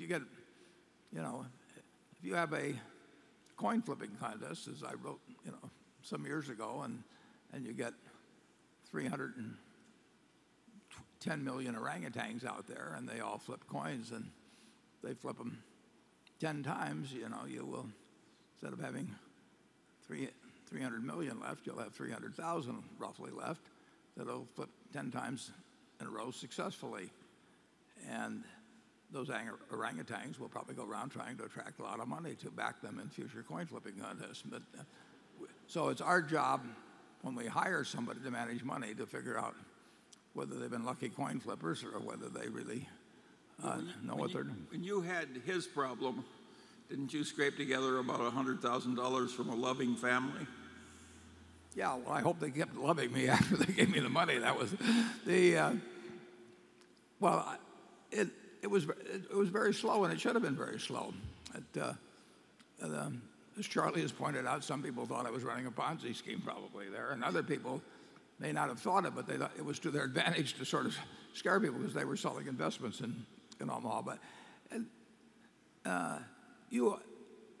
to attract money, you should deserve money, and you should develop a record over time that does it, and then you should be able to explain to people why that record is a product of sound thinking rather than simply being in tune with the trend or simply just being lucky. Charlie? You're starting today and you're 25 years old. How do you attract money? Friends and family, or people whose trust they've already earned in some other way. So it's hard to do when you're young, and that's why people start so small. And a relatively few will be successful. That's right, too. Yeah. A great many will be successful and make, I mean, you know, we had the hedge fund record here, and during that time, the hedge fund managers have probably made a very considerable amount of money. As I pointed out, Todd and Ted, working under a 2 and 20 arrangement, if they put the money in a hole in the ground, would make $120 million each this year. So it's not exactly an arrangement that you don't want to think about a little bit before you engage in it. The arithmetic attracts many of the wrong sort of people. Naturally, we thought we were exceptions. Yes. Andrew? Okay. At Berkshire, there's a unique dynamic that exists between your recognition of Ajit's special skills and Ajit's special skills. You comment often about how unique Ajit's skills are. So just tell us, is Ajit your successor? And if not, what happens to Ajit's businesses without Ajit? Well, they won't be without Ajit for a long time. And he's remarkable in many ways, but one of the ways he's particularly remarkable is that when people start copying something he's doing and turning what was maybe quite profitable into something that becomes something every Tom, Dick, and Harry is doing, he figures out new ways to do business. And I noticed you started with the A's when you started on possible successor with Ajit, and you won't have any more luck when you get to the B's. Charlie? Well, I think the basic answer is that if Ajit ever is not with us, we won't look as good. Yeah, we won't look as good, right? And that's true of a number of other managers too. We have an extraordinary group of people, in most cases, who do not need the money that they earn working for us. They may make substantial money, and they are doing a job for you shareholders and for me and Charlie that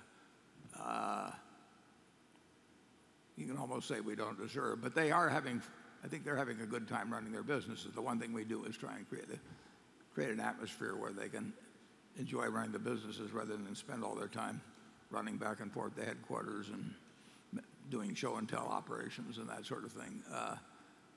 And it's taken a long time, though, too. I mean, we operated Berkshire for 20 years without Ajit. If he'd come in the office in 1965 instead of 1985, we'd probably own the world. Kind of fun to think about, isn't it? Charlie? Doug? Howard, like you, I have two sons that I love. Like you, I have a son in the audience today. This question is not meant to be disrespectful. Sounds like it's going to be, but go ahead. But it's a question I have to ask. Okay. Someday your son Howard will become Berkshire's non-executive chairman. Berkshire is a very complex business, growing more complex as the years pass. Howard has never run a diversified business, nor is he an expert on enterprise risk management. Best as we know, he hasn't made material stock investments, nor has he ever been engaged in taking over a large company. Away from the accident of birth, how is Howard the most qualified person to take on this role? Well, he's not taking on the role that you described. He is taking on the role of being non-executive chairman in case a mistake is made in terms of who is picked as a CEO. I think the probabilities of a mistake being made are less, but they're not 0 in 100. And I've seen that mistake made in other businesses. So it is not his job to run the business, to allocate capital, do anything else. If a mistake is made in picking a CEO, having a non-executive chairman who cares enormously about preserving the culture and taking care of the shareholders of Berkshire, not running the business at all, it will be far easier to then make another change. And that he is there as a protector of the culture, and he has got an enormous sense of responsibility about that, and he has no illusions at all about running the business. He wouldn't have no interest in running the business. He won't get paid for running the business. He won't have to think about running the business. He'll only have to think about whether the board and himself, but as a member of the board, but whether the board may need to change the CEO. And I have seen many times, really many times, over 60 plus years, or well, probably 55 years as a director, times when a mediocre CEO, likable, not dishonest, but not the person who should run it, needs to be changed. And it's very, very hard to do when that person is in the chairman's position. It's a bit easier now that you have this procedure where the board meets at least once a year without the chairman present. That's a very big improvement in my view in corporate America, because a board is a social institution, and it is not easy for people to come in, we'll say, to Chicago or New York or Los Angeles once every 3 months, have a few committee meetings, and maybe have some doubts about whether they really got the right person running it. They may have a very nice person running it, but they could do better. But who's going to make a change? And that's the position that the non-executive chairman, in this case Howard, would be in. And I know of nobody that will feel that responsibility more in terms of doing that job as it should be done than my son Howard. Yeah, I think the Mungers are much safer with Howard there. You got to remember the board owns a lot of stock. We're thinking about the shareholders. We're not trying to gum it up for the shareholders. Yeah, after my death, whatever it may be in terms of value then, but it would be $50 billion worth of stock. Will over a period of time go to help people around the world. That makes an enormous difference. Whether that the company behind that stock is doing well or not. And both Charlie and I we've seen some more than one example of where a CEO who might be a 6 on a scale of 10 and is perfectly likable and has perhaps helped select some of the directors that sit there and continues to run the business year after year when somebody else could do it a whole lot better. And it can be hard to make that. Very hard to make that change if that person controls the agenda and keeps everybody busy when they come into town for a little while. And you can have a CEO that's 9 out of 10 on everything, but with deep flaws too. Yeah, it helps to have some objective person with a real incentive sitting in the position Howard will be in. The example I've used in the past, is that blessed are the meek, for they shall inherit the earth. But after they inherit the earth, will they stay meek? Well, that could be the problem. If somebody got made CEO of Berkshire, it could be a position where people might want to throw their weight around in various ways. You may have noticed that in the annual report, in terms of our newspapers, I said, I am not going to be telling them who to endorse for president. 10 of them endorsed Romney and to endorse Obama, I voted for Obama. But I'm not going to change that. But when I write that sort of thing, I'm trying to box in my successor to some degree too. And we do not want somebody using Berkshire Hathaway as a power base in the future. We want them to be thinking about the shareholders. It's that simple. Sometimes somebody becomes CEO, characteristic of a once famous California CEO, and they used to say about him he was the only man who could strut sitting down. Okay, station 7. Hi, I'm Brad Johnston from Minneapolis, Minnesota. And my question is within the context of a very low interest rate environment that may be sustained for some time, and the challenge that insurance companies are facing in that environment with respect to managing their capital as well as managing their risk and uncertainty when they have future liabilities and potentially the need for liquidity. And maybe you could transcend that down to the individual as well, who is dealing with a low interest rate environment, trying to manage uncertainty and yet still get some cash return from investments. I appreciate your concept of selling, some of your shares periodically and being better off to do that rather than take dividends, but many people are dealing with challenges of cash flow. Yeah, and just one final tag on, if you could at the end, could you explain what Federal Reserve Chairman Ben Bernanke believes he has as a tool in his toolbox called the Term Credit Facility? No, the answer is I can't. Can you, Charlie? No. The problem faced by people who have stayed in cash or cash equivalents or short-term treasuries or whatever, I mean, it is brutal.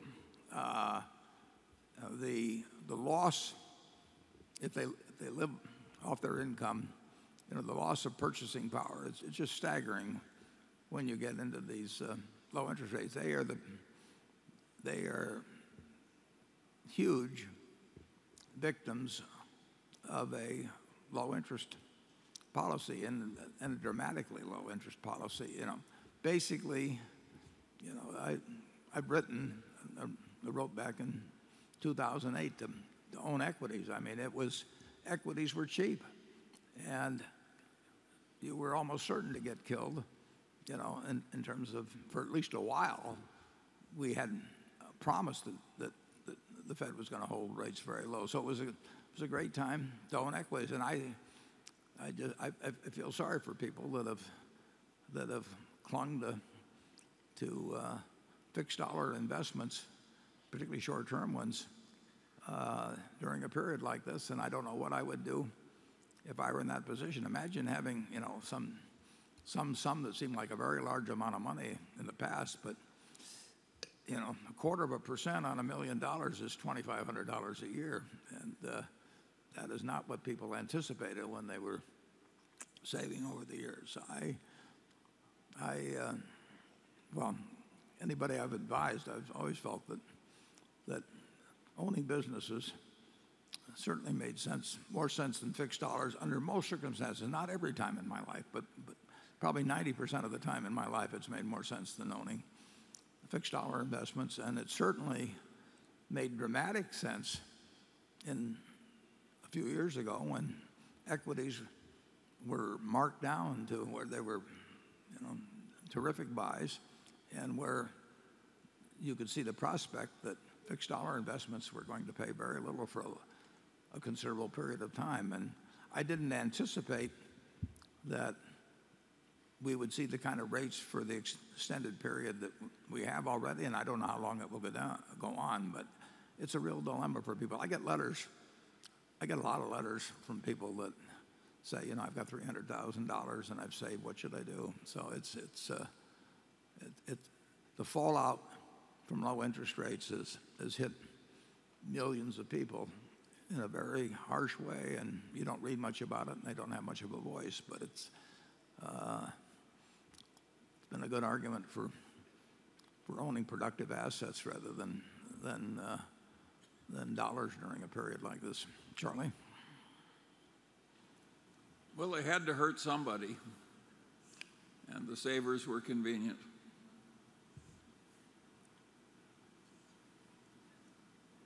what would you do about it? I would have done about what they did. Yeah, so would I. I would have felt bad about it, but that's what I would have done. Okay, Station 8. We're now going to the shareholder base. We've gone through the panels, and we've got about 45 minutes left, and so we're going to give the shareholders a chance to ask all the questions, maybe answer them, ask all the questions from this point. Station 8. Hi, Chris Yu from Tokyo, Japan. Can you talk a little bit more about the IBM investment? Where do you see the moat for that business? And just in the spirit of full disclosure, I work for Microsoft. Yeah, was your question, what was your, the moat around which business? IBM. Oh, IBM. Well, I would say that I do not understand the moat around an IBM as well as I understand the moat around the Coca-Cola. I think I have some understanding of it, but I feel I would have more conviction about the moat around a Coca-Cola or a Wrigley or a Heinz for that matter than an IBM. But I feel good enough about IBM that we put a considerable amount of money in it, and there's nothing that precludes both Microsoft, which you mentioned, and IBM being successful. In fact, I hope they both are. I've got enough conviction about IBM's position that we took a very large position. I like their financial policies. I think the odds are good that their position is maintained in a strong way over time. But I don't feel the same degree of conviction about that as I do about the BNSF Railroad. I mean, it's very hard for me to think of anything that can go wrong with BNSF. I can think of some things that can go wrong with IBM. They incidentally have a very large pension obligation. Now, they have a large pension fund too, but you're talking $75 or $80 billion of assets and liabilities that, it is a big annuity company on the side, and you can have balls can take funny bounces in the annuity field. I would rather they didn't have that, but that is a fact that I take into consideration when I buy it. They show the assets and liabilities as being roughly equal, but the liabilities are a lot more certain than the assets over time. Charlie? Well, yeah, at least the IBM pension plan has the resources of IBM, but suppose you're a big life insurance company now. All over the world, the life insurance companies have started to suffer the tortures of hell. In Japan, they agreed to pay 3% interest, and of course there was no way to earn 3% interest once the Japanese policies had been in place a long time. A whole lot of once revered secure places look unsecure now. And around Berkshire, you'll notice the life operations are where we have our own policies as distinguished from reinsurance are pretty small, right? Yeah, we do not like giving options in this world, and people tend to, well, particularly if they got a sales force pushing them on, as you have in the life insurance industry, they have tended to give people options that have, in certain cases, cost them huge amounts of money. It's, you always want to accept an option, you never want to give an option, but the life business is in just the reverse side of that. Actually, the mortgage business, I mean,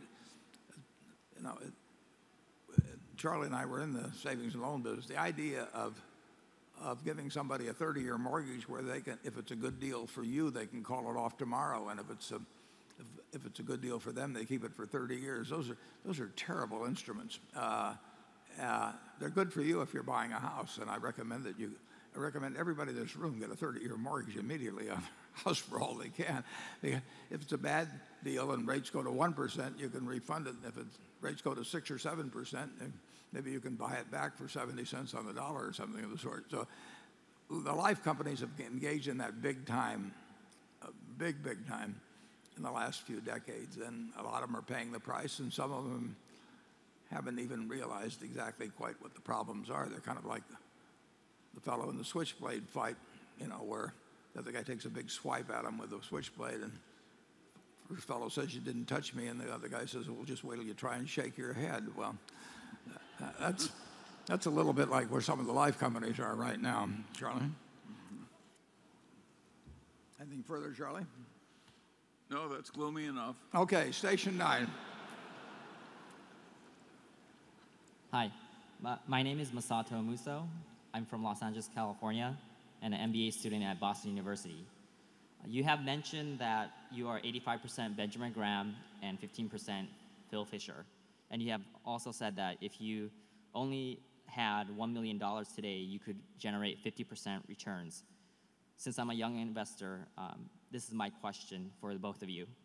How was your investment strategy different when you were still accumulating money as opposed to managing billions? Did you focus on specific industries, small cap, large cap, etc.?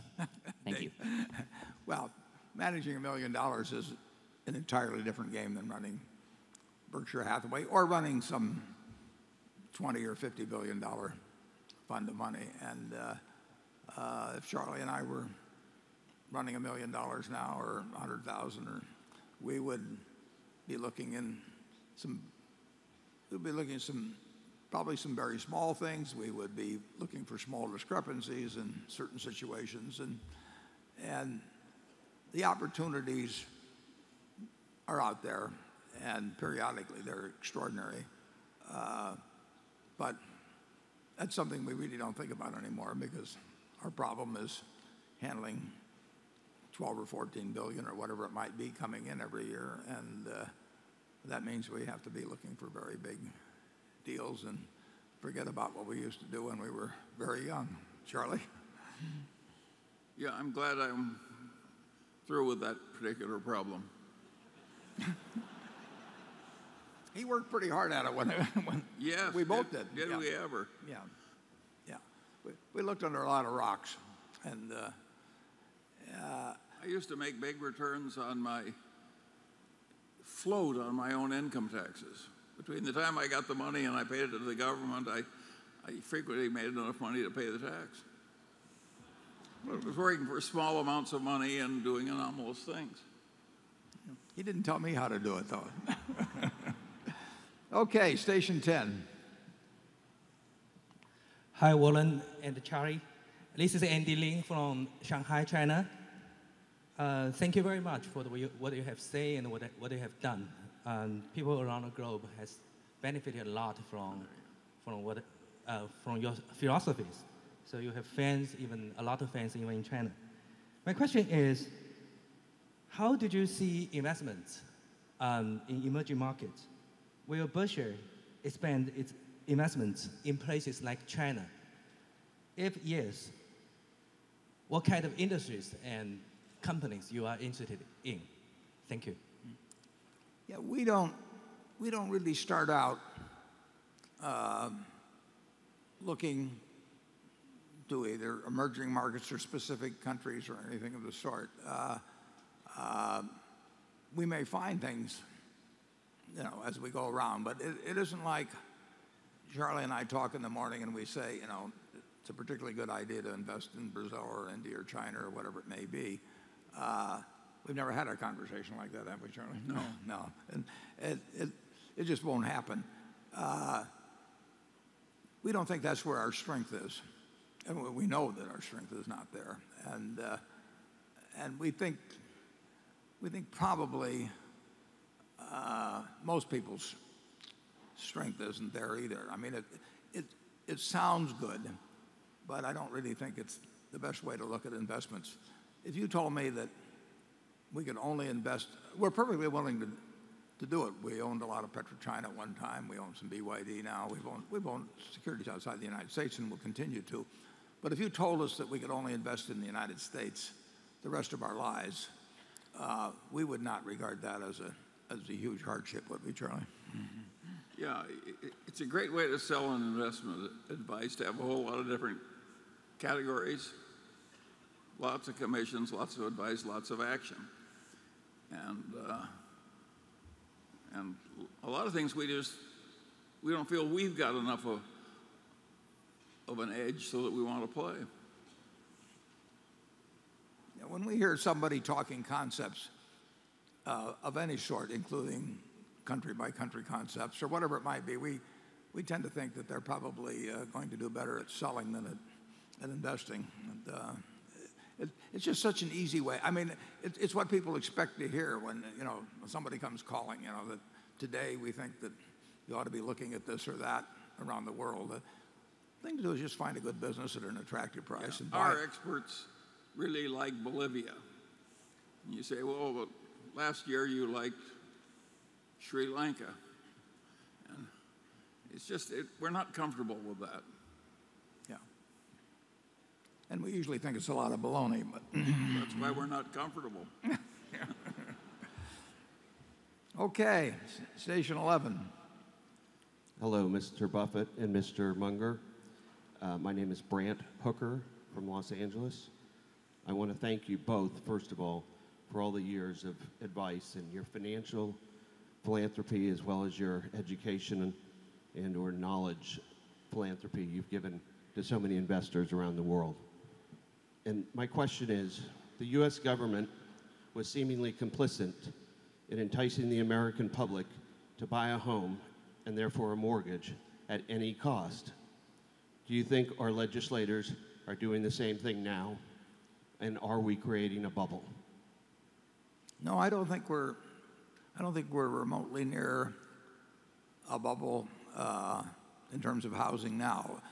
And I certainly think that your statement is accurate but not complete in terms of what went on before. I mean, the whole country almost really kind of went crazy in terms of housing, and the government was a very big part of it because they're a very big part of the financing of it. And it's certainly true that plenty of legislators were encouraging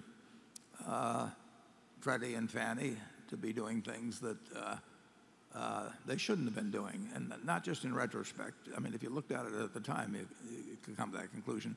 But there were an awful lot of people doing the same thing. I mean, it was coming from all sources, and it had that aspect to it, which bubbles do, where year after year, for 3 or 4 or 5 years, whatever it might be, that the skeptics looked like idiots, and that the people who jumped on the bandwagon were the ones that were refinancing their houses at ever higher prices, and people who were speculating on other houses.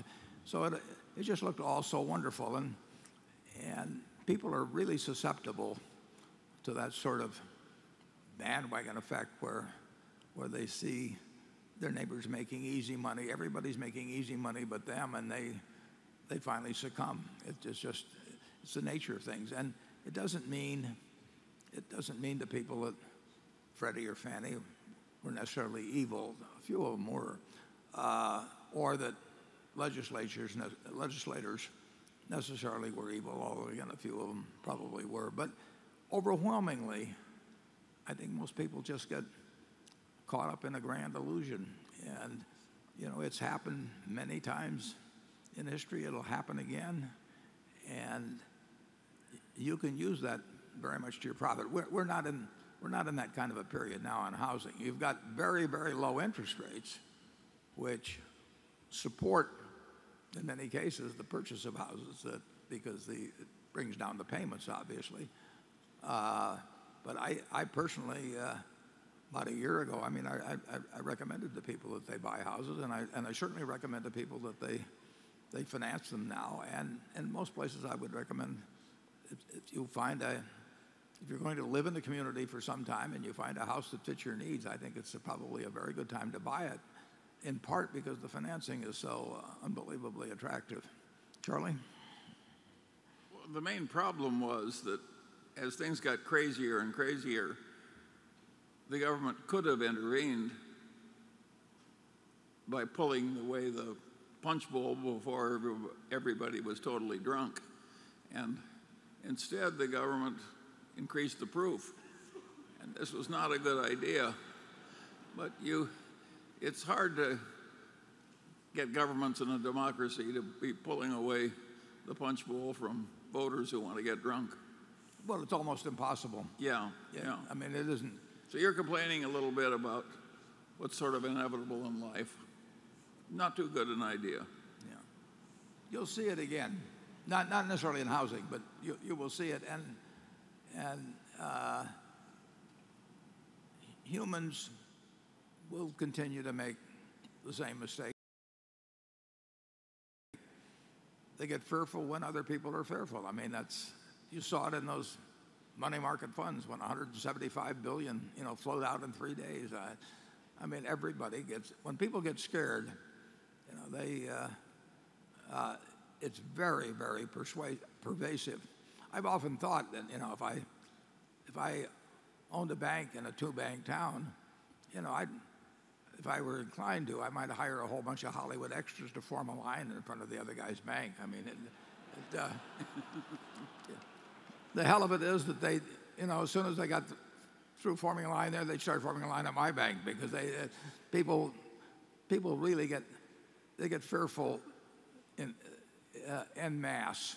Confidence comes back sort of one at a time, but when they get greedy en masse too. I mean, it's just the way the humans are constructed. That's where Charlie and I have an edge. We don't have an edge particularly in many other ways, but we are able, I think, perhaps better than most, to not really get caught up with what other people are doing.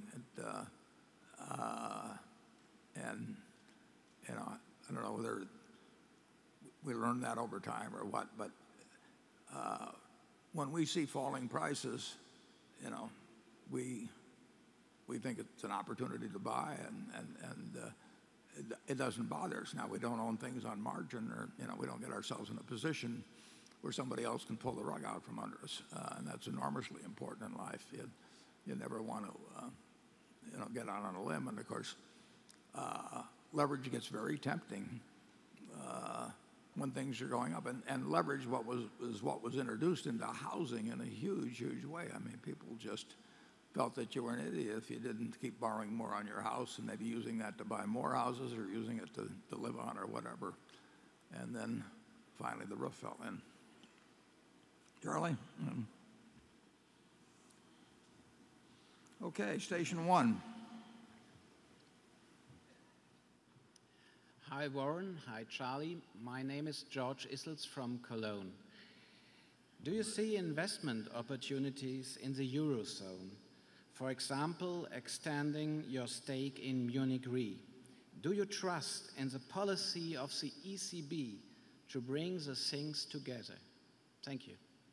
Yeah, well, we're perfectly willing to look at business opportunities in the Eurozone, and we bought a couple of bolt-on acquisitions, one for a couple $100 million in the farm equipment area, and we'll be happy if we find a business in any one of the 17 countries and tied to the euro. There might be a few of them we'd be a little less inclined than others. That it may create opportunities for us to buy businesses. We'd be happy to. Europe is not going to go away, but the European Monetary Union has a major flaw, and they're grappling with a way to correct that flaw, and with 17 political bodies and a lot of diverse cultures, it's really tough for them to do so. They'll do it in time, in my view, but essentially they synchronized a currency without synchronizing much else, and nature finds the fatal flaw always, and so does economics, and they found it fairly quickly in terms of the euro, and the structure that was put in place will not work, and they'll have to find something that does work, and they will eventually, but they may go through a fair amount of pain in the process. Charlie? Yeah, structured as Europe was structured. Letting in Greece into the European Union was a lot like using rat poison as whipping cream. It was an exceptionally stupid idea. It's not a responsible capitalistic country, a place where people don't pay taxes and so on. And so it's just, and I've tried for years to get him to use country A and country B, but he and committed fairly extreme fraud in the course of getting into the union. They lied about their debt. And so Europe made terrible mistakes. They have politicians too.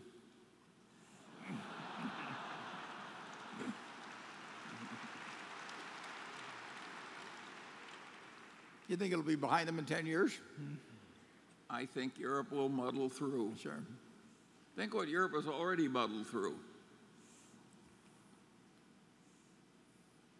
But we would be delighted, even with that dire forecast, not overly.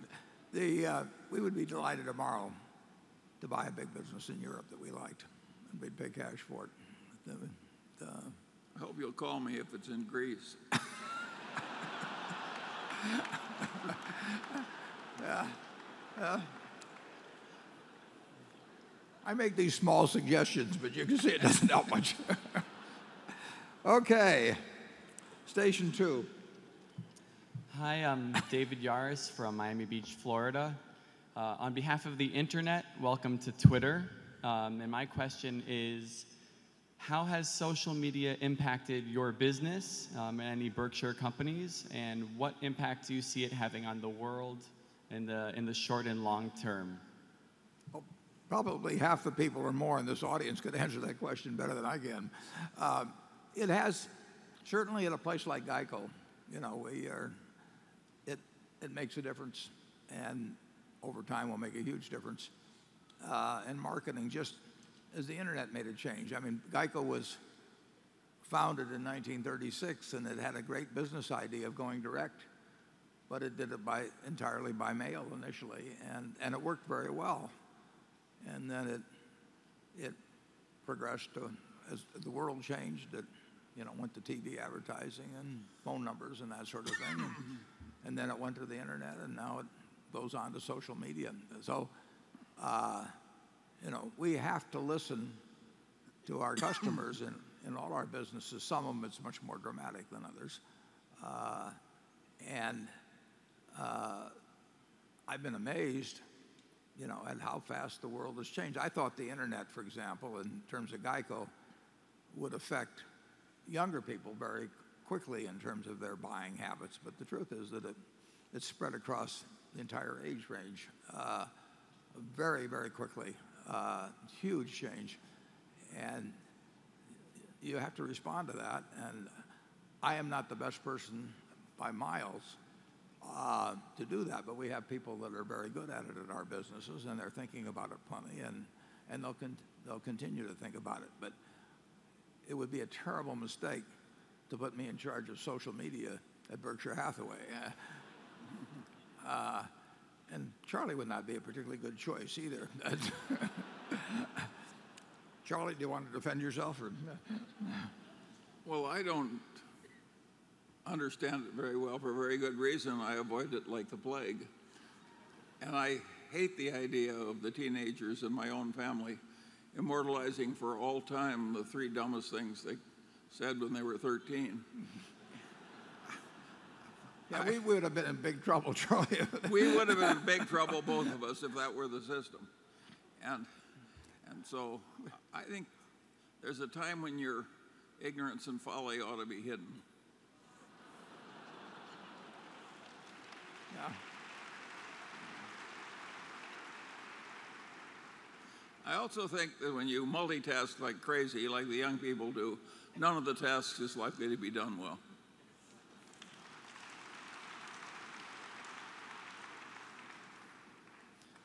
Is there anyone we've forgotten to offend?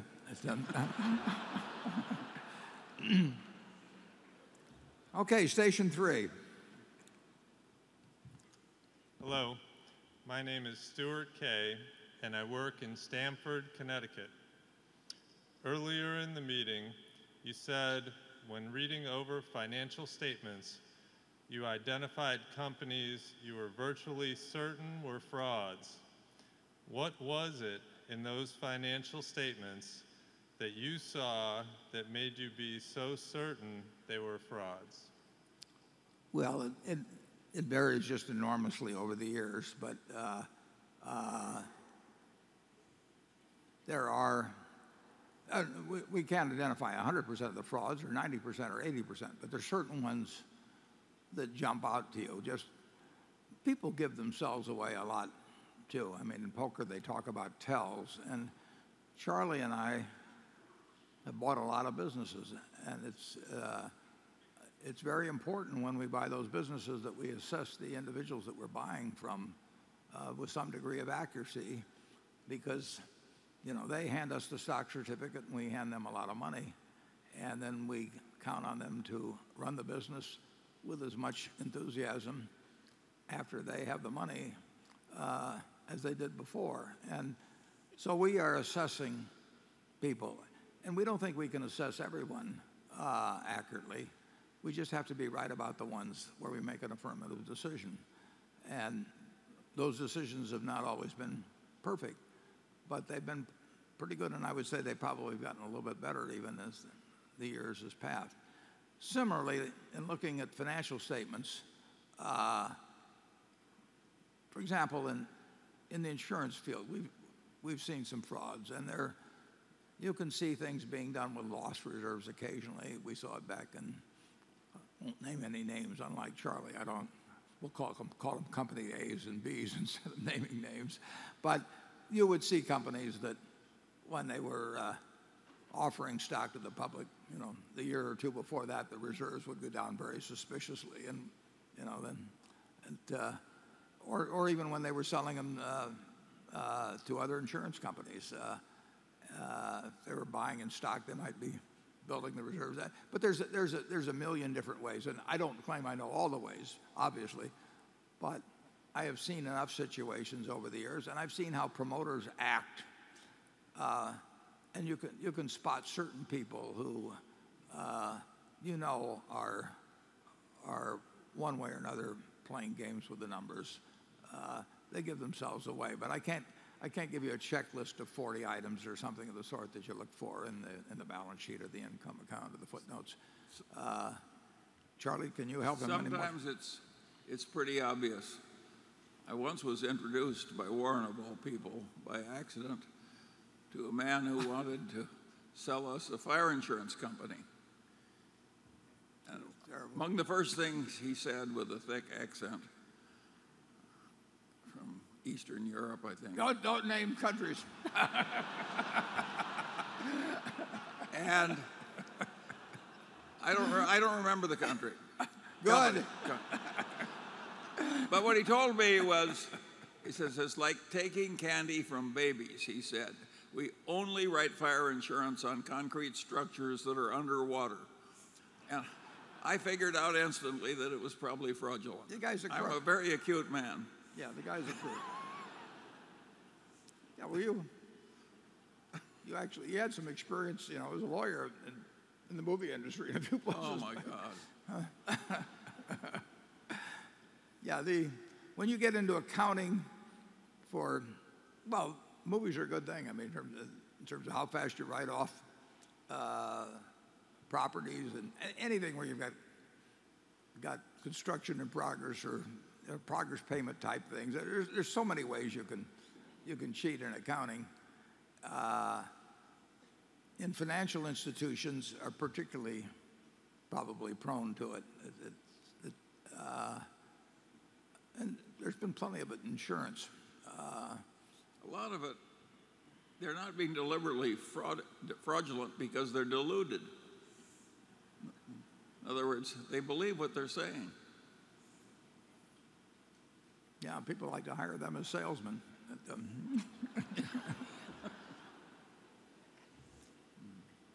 If you've got doubts, forget it.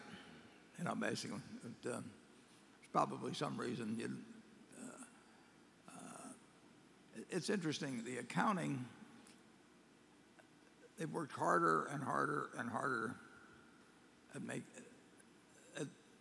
coming up with disclosures in accounting, and I'm not sure I find present financial statements more useful, or in some cases as useful as I found them 30 or 40 years ago. I don't know.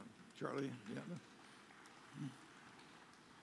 Well, I think the financial statements of big banks are way harder to understand now than they used to be. They just do so many different things, and they've got so many footnotes, and there's so much gobbledygook that it doesn't, they're not my grandfather's banks. Yeah. Well, we couldn't understand them when we owned them. I mean, we bought a company that Gen Re, where they had 23,000 derivative contracts. And Charlie and I could have spent 24 hours a day and had the help of 10 or 20 math PhDs, and we still wouldn't have known what was going on. And it cost us about $400 million to find out. And that was in a benign market. But nobody can. And the accountants had certified the balance sheet. Sure. It's a new kind of asset I invented a name for. I said, good until reached for. Yeah. Well, and you would actually, the same auditing firm would be auditing two different companies that are on the opposite side of a derivative transaction and attesting to different values to the same contract. Charlie found one mistake at Solomon on a derivative contract. What was it, 20 million? No, it was a big contract, and both sides reported a large profit blessed by their accountants on the same contract. Kind of like us in just Swiss from Re. making it. Once people get in a competitive frenzy, things just go out of control. I became the interim chairman of interim CEO of Solomon in 1991, and fortunately I had testified to both a House and Senate committee before I found this out. And generally speaking, incidentally, Solomon wanted to have conservative accounting. I think that would be a fair statement, and in many cases did. But they did come into me one day, and they said, Warren, you probably should know that we have this item, and I think it was around 180 million or something like that, with a capital base of 4 billion maybe, but 180 million. And they said, this is a plug number, and we've been plugging it ever since Fibro merged with Solomon in 1981 for 10 years. This number moved around every day. And as I remember, Fibro, or one of them was on a trade date system, and the other was on a settlement date system. And in 10 years, with Arthur Anderson as their accountant, paying a lot of money in auditing fees, they just never figured out how the hell to get the thing to balance. So they just stuck a number in every day. And they literally plugged it for 10 years, and I couldn't figure out how to unplug it myself. I mean, you almost had to start over. Didn't they do that one time out there? We did that. Yeah, Warren. right. We had a discrepancy when we changed accounting systems in our savings and loan, and none of the accountants could fix it. So we just let it run out. Yeah, we let the account. We just let the account run out, and we start over again. We started over, right? Yeah, accounting is not quite the science that people might want. In accounting, you can do things like they do in Italy when they have trouble with the mail. You know, it piles up and irritates the postal employees. They just throw away a few carloads, and then everything flows smoothly thereafter. Again, folks.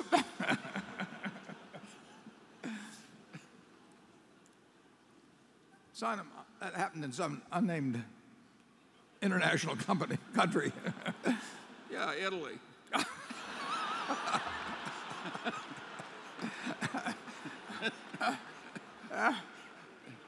Okay. Section 4. Good afternoon. My name is Jerry Lucas from Newark, Delaware. You answered the question earlier about emerging markets. I just have a similar question.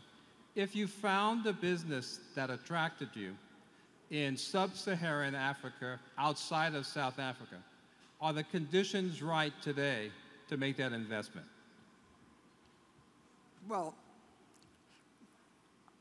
I might not know enough to do it myself, but I think I wouldn't rule. If it was attractive enough and I thought I understood the nature of the business, I would probably get some advice from some other people, and I might not end up doing it, but I wouldn't totally preclude it. I saw that done. The University of Michigan hired an investment manager in London who specialized in sub-Saharan Africa. And I thought, my God, how are they doing this? And what they did is the little banks would trade in the pink sheets in Africa. And the first thing people would want was not to have the money under their pillow.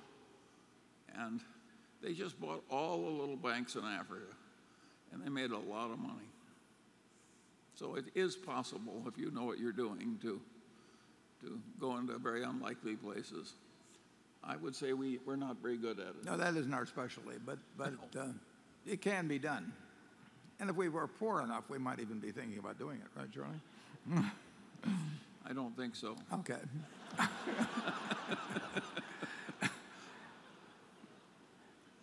Next year we'll prepare for this. Okay. Station 5. Hello, I'm Marvin Blum from Fort Worth, Texas, the home to 4 of your companies. Absolutely, we love Fort Worth. Thank you. We love you too and your presence in our community. I'm an estate planning lawyer, and it's interesting as we wrap up today to ponder that the baby boomer generation is about to pass along the greatest transfer of wealth in history. I can design plans that eliminate estate tax and pass down great amounts of wealth to the next generation. But many of my clients come to me and say they want a plan like Warren Buffett's, leaving their kids enough so they can do anything, but not so much that they can do nothing. Now they ask me, and I'm asking you, how much is that? And how do you keep from ruining your kids? Yeah. Well,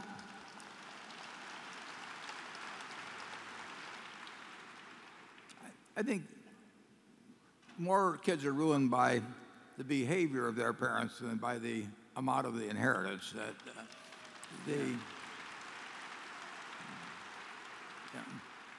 Your children are learning about the world through you, and more through your actions than through your words. You know, from the moment they're born, you're their natural teacher, and you know it's a very important and serious job. And I don't actually think that the amount of money that a rich person leaves to their children is the determining factor at all in terms of how those children turn out. But I think that the atmosphere and what they see about them and how their parents behave is enormously important. I would say this: I've loosened up a little bit as I go along. Every time I rewrite my will, my kids are happy because they know I'm not reducing the amount anyway. And I do something else. I find that, which I think is an obvious thing, but it's amazing to me how many people don't do it. I think that your children are going to read the will someday. That's assuming you're a wealthy person. Your children are going to read the will someday. It's crazy to have them read it after you're dead for the first time. I mean, you're not in a position to answer questions then unless the Ouija board really works or something of the sort. And so if they're going to have questions about how to carry out your wishes or why you did this or that, why leave them endlessly wondering after you die? So in my own case, I always have my children, I rewrite a will every 5 or 6 years or something like that. And I have them read it. They're the executors under it. They should understand how to carry out their obligations that are embodied in the will. And they should also, if they feel there's anything unfair about it, they should express themselves before I sign that will, and we should talk it over, and we should figure out whether they're right or I'm right or someplace in between. So I think it's very important in wealthy families. Once the kids are of a certain age, I mean, I don't advise doing this with your 14-year-old or something, but when they get, certainly by the time they're in the mid-30s or thereabouts, I think they should be participants in the will, and I do think that if you get to be very wealthy, that the idea of trying to pass on create a dynasty of sorts. It sort of runs against the grain as far as I'm concerned. And the money has far more utility. The last hundreds of millions or billions have far more utility to society than they would have to create a situation where your kids don't have to do anything in life except call a trust officer once a year and tell them how much money they want. Charlie? I don't think I want to go into this one. Okay. And I'm absolutely sure you don't want to discuss your will with your children if you're going to treat them unequally. No. That is poison. But one of the problems you have, and what you want to discuss just for that very situation is there may be circumstances where one child will have much more of an interest in one type of asset than another or something of the sort. And if you want to make sure that your definition of equality in terms of handling different kinds of assets meshes or at least is understood by the children, so that they don't think the fact that you gave one a farm and another a house or something of the sort resulted in inequality when you thought it was equality. Charlie, you got any? No, he's staying away from this one. Okay, station 6. No question. No questions. I like station 6. Station 7. Mr. Buffett, Mr. Munger, thanks for everything that you do for us, including the advice that you give us, and also as an individual investor for the things that you've done for me. I have a question. You've long been against stock splits, but as you think about the Berkshire A share, and one day if you don't split it, it can get to $1 million. Is the board thinking about how to deal with that in terms of getting new stock owners, the ownership structure, and so on? Well, I think we've got a pretty good arrangement now. It evolved originally through some people that were going to try and make a lot of money off of our shareholders by creating their own split shares. So we created the B shares, and then when the BNSF acquisition came along, we wanted to be sure that people that wanted to have a stock-free exchange or that wanted to get shares were not prohibited simply because they had a small amount of BNSF, and therefore our B shares were too expensive. So I think now with one stock at in the $100 range, people can split this. People that own the A stock can split their stock any time they wish, and we've always pledged that there won't ever be this situation. But if there was some corporate transaction or anything like that, the A and B will get treated identically, so I really see no reason to change the present situation. Charlie? I would not hold your breath until we change. That may apply to almost anything in our life. Okay, I think we'll take about a 5-minute or so recess, and then we'll get on to the business part of the meeting. And I thank you all for coming, and I hope you come next year.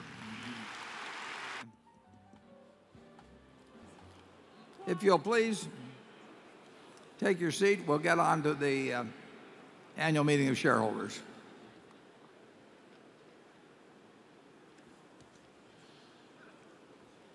We use a script for this. The meeting will now come to order. I'm Warren Buffett, Chairman of the Board of Directors of the company, and I welcome you to the 2013 Annual Meeting of Shareholders. This morning, I introduced the Berkshire Hathaway directors that are present. Also with us today are partners in the firm of Deloitte & Touche, our auditors. They are available to respond to appropriate questions that you might have concerning their firm's audit of the accounts of Berkshire. Forrest Crutter is Secretary of Berkshire. He will make a written record of the proceedings. Becky Amick has been appointed Inspector of Elections at this meeting. She will certify to the count of votes cast in the election for directors and the motion to be voted upon at this meeting. The named proxy holders for this meeting are Walter Scott and Mark Hamburg. Does the Secretary have a report of the number of Berkshire shares outstanding entitled to vote and represented at the meeting? Yes, I do. as indicated in the proxy statement that accompanied the notice of this meeting that was sent to all shareholders of record on March 6, 2013, being the record date for this meeting, there were 892,657 shares of Class A Berkshire Hathaway common stock outstanding, with each share entitled to one vote on motions considered at the meeting, and 1,126,012,136 shares of Class B Berkshire Hathaway common stock outstanding, with each share entitled to 1/10,000th of one vote on motions considered at the meeting. Of that number, 637,192 Class A shares and 691,560,484 Class B shares are represented at this meeting by proxies returned through Thursday evening, May 2nd. Thank you. That number represents a quorum, and we will therefore directly proceed with the meeting. First order of business will be a reading of the meeting minutes of the last meeting of shareholders. I recognize Mr. Walter Scott, who will place a motion before the meeting. I move that the reading of the minutes of the last meeting of the shareholders be dispensed with and the minutes be approved. Do I hear a second? The motion has been moved and seconded. Are there any comments or questions? We will vote on this motion by voice vote. All those in favor say aye. Opposed? The motion is carried. Next item of business is to elect directors. If a shareholder is present who did not send in a proxy or wishes to withdraw a proxy previously sent in, you may vote in person on the election of directors and other matters to be considered at this meeting. Please identify yourself to one of the meeting officials in the aisle so that you can receive a ballot. I recognize Mr. Walter Scott to place a motion before the meeting with respect to election of directors.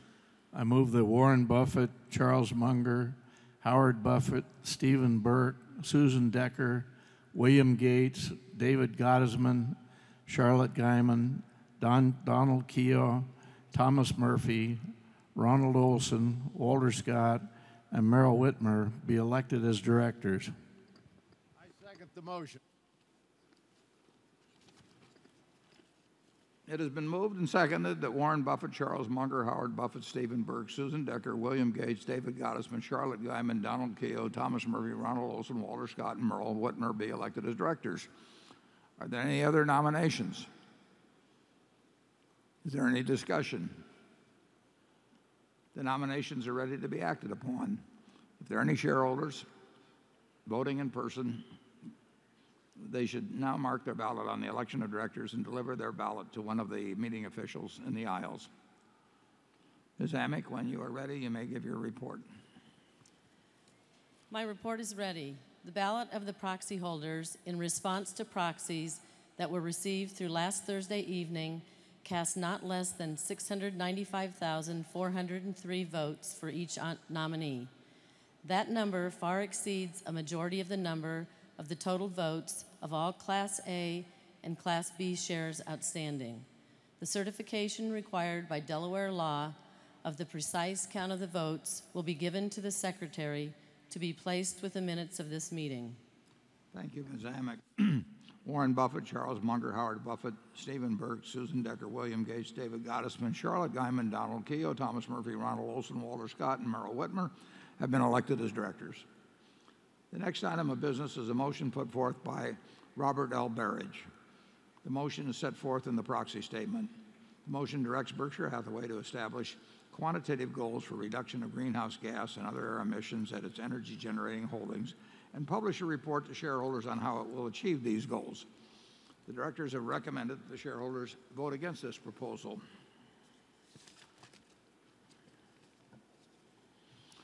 I will now recognize Bruce Herbert to present the motion. To allow all interested shareholders to present their views, I ask Mr. Herbert limit his remarks to 5 minutes. Good afternoon, Mr. Buffett, Mr. Munger, ladies and gentlemen. My name is Njoroge Nyoike. I am a student of economics and finance at Wartburg College in nearby Iowa. I hail from Kenya, and I'm here with a group of fellow students, all of whom very much appreciate the opportunity to take part in this celebrated event. I stand on behalf of Voice of Seattle to move item number 2 on page 12 of the proxy, a proposal that Berkshire establish goals for greenhouse gas reduction at its energy holdings. We applaud Mid-American Energy for having the largest renewable energy portfolio in the entire USA. However, it is also true that Mid-American generates close to half of its power by burning coal. It is a huge emitter of greenhouse gases. Given this fact, why doesn't Mid-American have a plan? 66 of other US electric utilities have greenhouse gas reduction goals. 66%. But Mid-American is not among them, despite publicly proclaiming that on its website, and I will quote, "We will set challenging goals and assess our ability to continually improve our environmental performance." As you're aware, climate disruption creates profound financial risk for the global economy as well as for Berkshire. The Investor Network on Climate Risk, whose members manage more than $11 trillion, and the Carbon Disclosure Project, whose members who represent more than 80 trillion in assets globally, have called on companies to disclose risks related to climate change, as well as to take steps to reduce that risk. In 2010, the SEC announced that climate risks are financially material and they must be disclosed. This is because high carbon path creates risk, whereby the low carbon path is a lower risk, more secure way into the future. Without planning and a set of forward-looking goals, neither management nor investors can know where they stand. In addition, Berkshire is seen as being particularly vulnerable to climate disruption. Why? Because many of the most negative financial impacts of climate disruption are borne by insurance companies. For example, Geico took its largest single loss in history from Superstorm Sandy, a $490 million loss to claims on more than 46,000 flooded vehicles.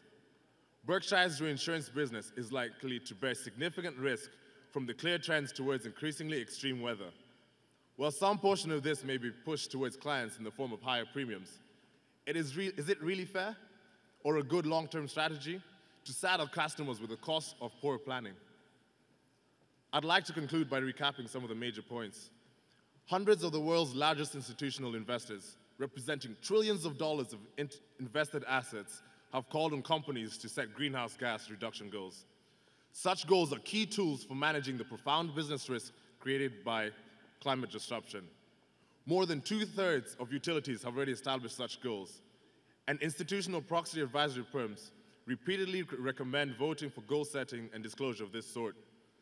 Therefore, I urge you all to please join us in voting for this common sense proposal that avoids risks, preserves profits, and treats our customers fairly. Thank you very much. Thank you, Mr. Herbert. The microphone at Zone 1 is available for those wishing to speak for or against the motion. Zone 1 is the only microphone station in operation. For benefit of those present, I ask that each speaker for or against the motion limit themselves to 2 minutes and confine your remarks solely to the motion. So anyone who would like to speak should go to Zone 1 where Mr. Herbert was, and we'll turn the microphone over to the next speaker. Thank you, Mr. Buffett. I believe that just burning some coal, although it is bad for the environment, as long as it's operating inside the EPA guidelines for it, it should be perfectly fine. That's my only view on it. Thank you. Thank you. Is there another speaker?